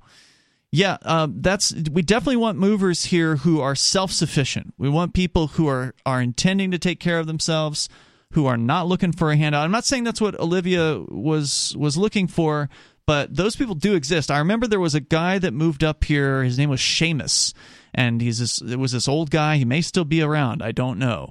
But he moved up with his wife, and I guess somebody told him that the Free State Project meant that everything was free. Oh, my goodness. And so he literally thought that he was going to have a job waiting for him, a house waiting for him, and that there would just be all these things just given to him on hand and knee when he arrived. Guy. And then when he got here and it turned out that wasn't the case, he actually called up what was called Pork 411. It was called Pork 411 back in the day. It was like a messaging service where you would leave a message and then it would be sent out to a bunch of recipients. And he called up to bitch about the fact that there was no job waiting for him and there was no one here to give him a room to stay in. And he was like this welfare guy that came up here, and then he subsequently ended up getting on welfare. Of course. And then creating a YouTube channel where he made threats against Free Staters. If you want welfare, move to Vermont. They got lots of them over there. Yeah, if you want a welfare state, don't come to New Hampshire. Anyway, Conan, what about bugs? I don't know that we have enough time, but you know what? I think the gist of this article is they want us to eat bugs. We know this, and live in pods and to be happy with nothing, with renting everything. But if you really, really want to get your message across, you need to start with the kids. That's exactly what they're doing in England. Children at 4 primary schools in Wales are set to take part in workshops organized by scientists and teachers to inform them about the benefits of eating alternative protein like bugs. Is it just going to inform them, or is it going to have them like taste sample bugs, or like, hey, instead of eating that cheeseburger in the lunchroom, why don't you just have some of these crickets? I thought they were actually going to start putting it right into the cafeteria, just going to town. Mm-hmm. But they can't get away with that. But not yet. But I think what they're doing here is they're going to have some activities, walk around the circuit and try different bugs and with different flavors and have a big board up with this is where your bugs come from, so it's all good, and this is how you're saving the planet because bugs are supposedly less carbon emitting than chickens.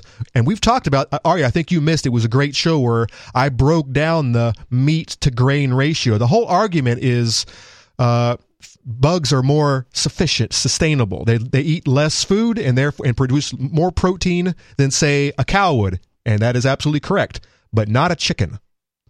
So when I think a lot of these isn't people, the calorie difference kind of important too? Because how many crickets do you have to eat to equal like one chicken breast? Correct. It is absolutely this matters in the end, and how sustainable are these bugs? Because I've heard of whole bug farms getting wiped out by a disease. And it happens to chickens too. They're culling, as we know, they're culling lots of chickens in this country because of the supposed avian flu.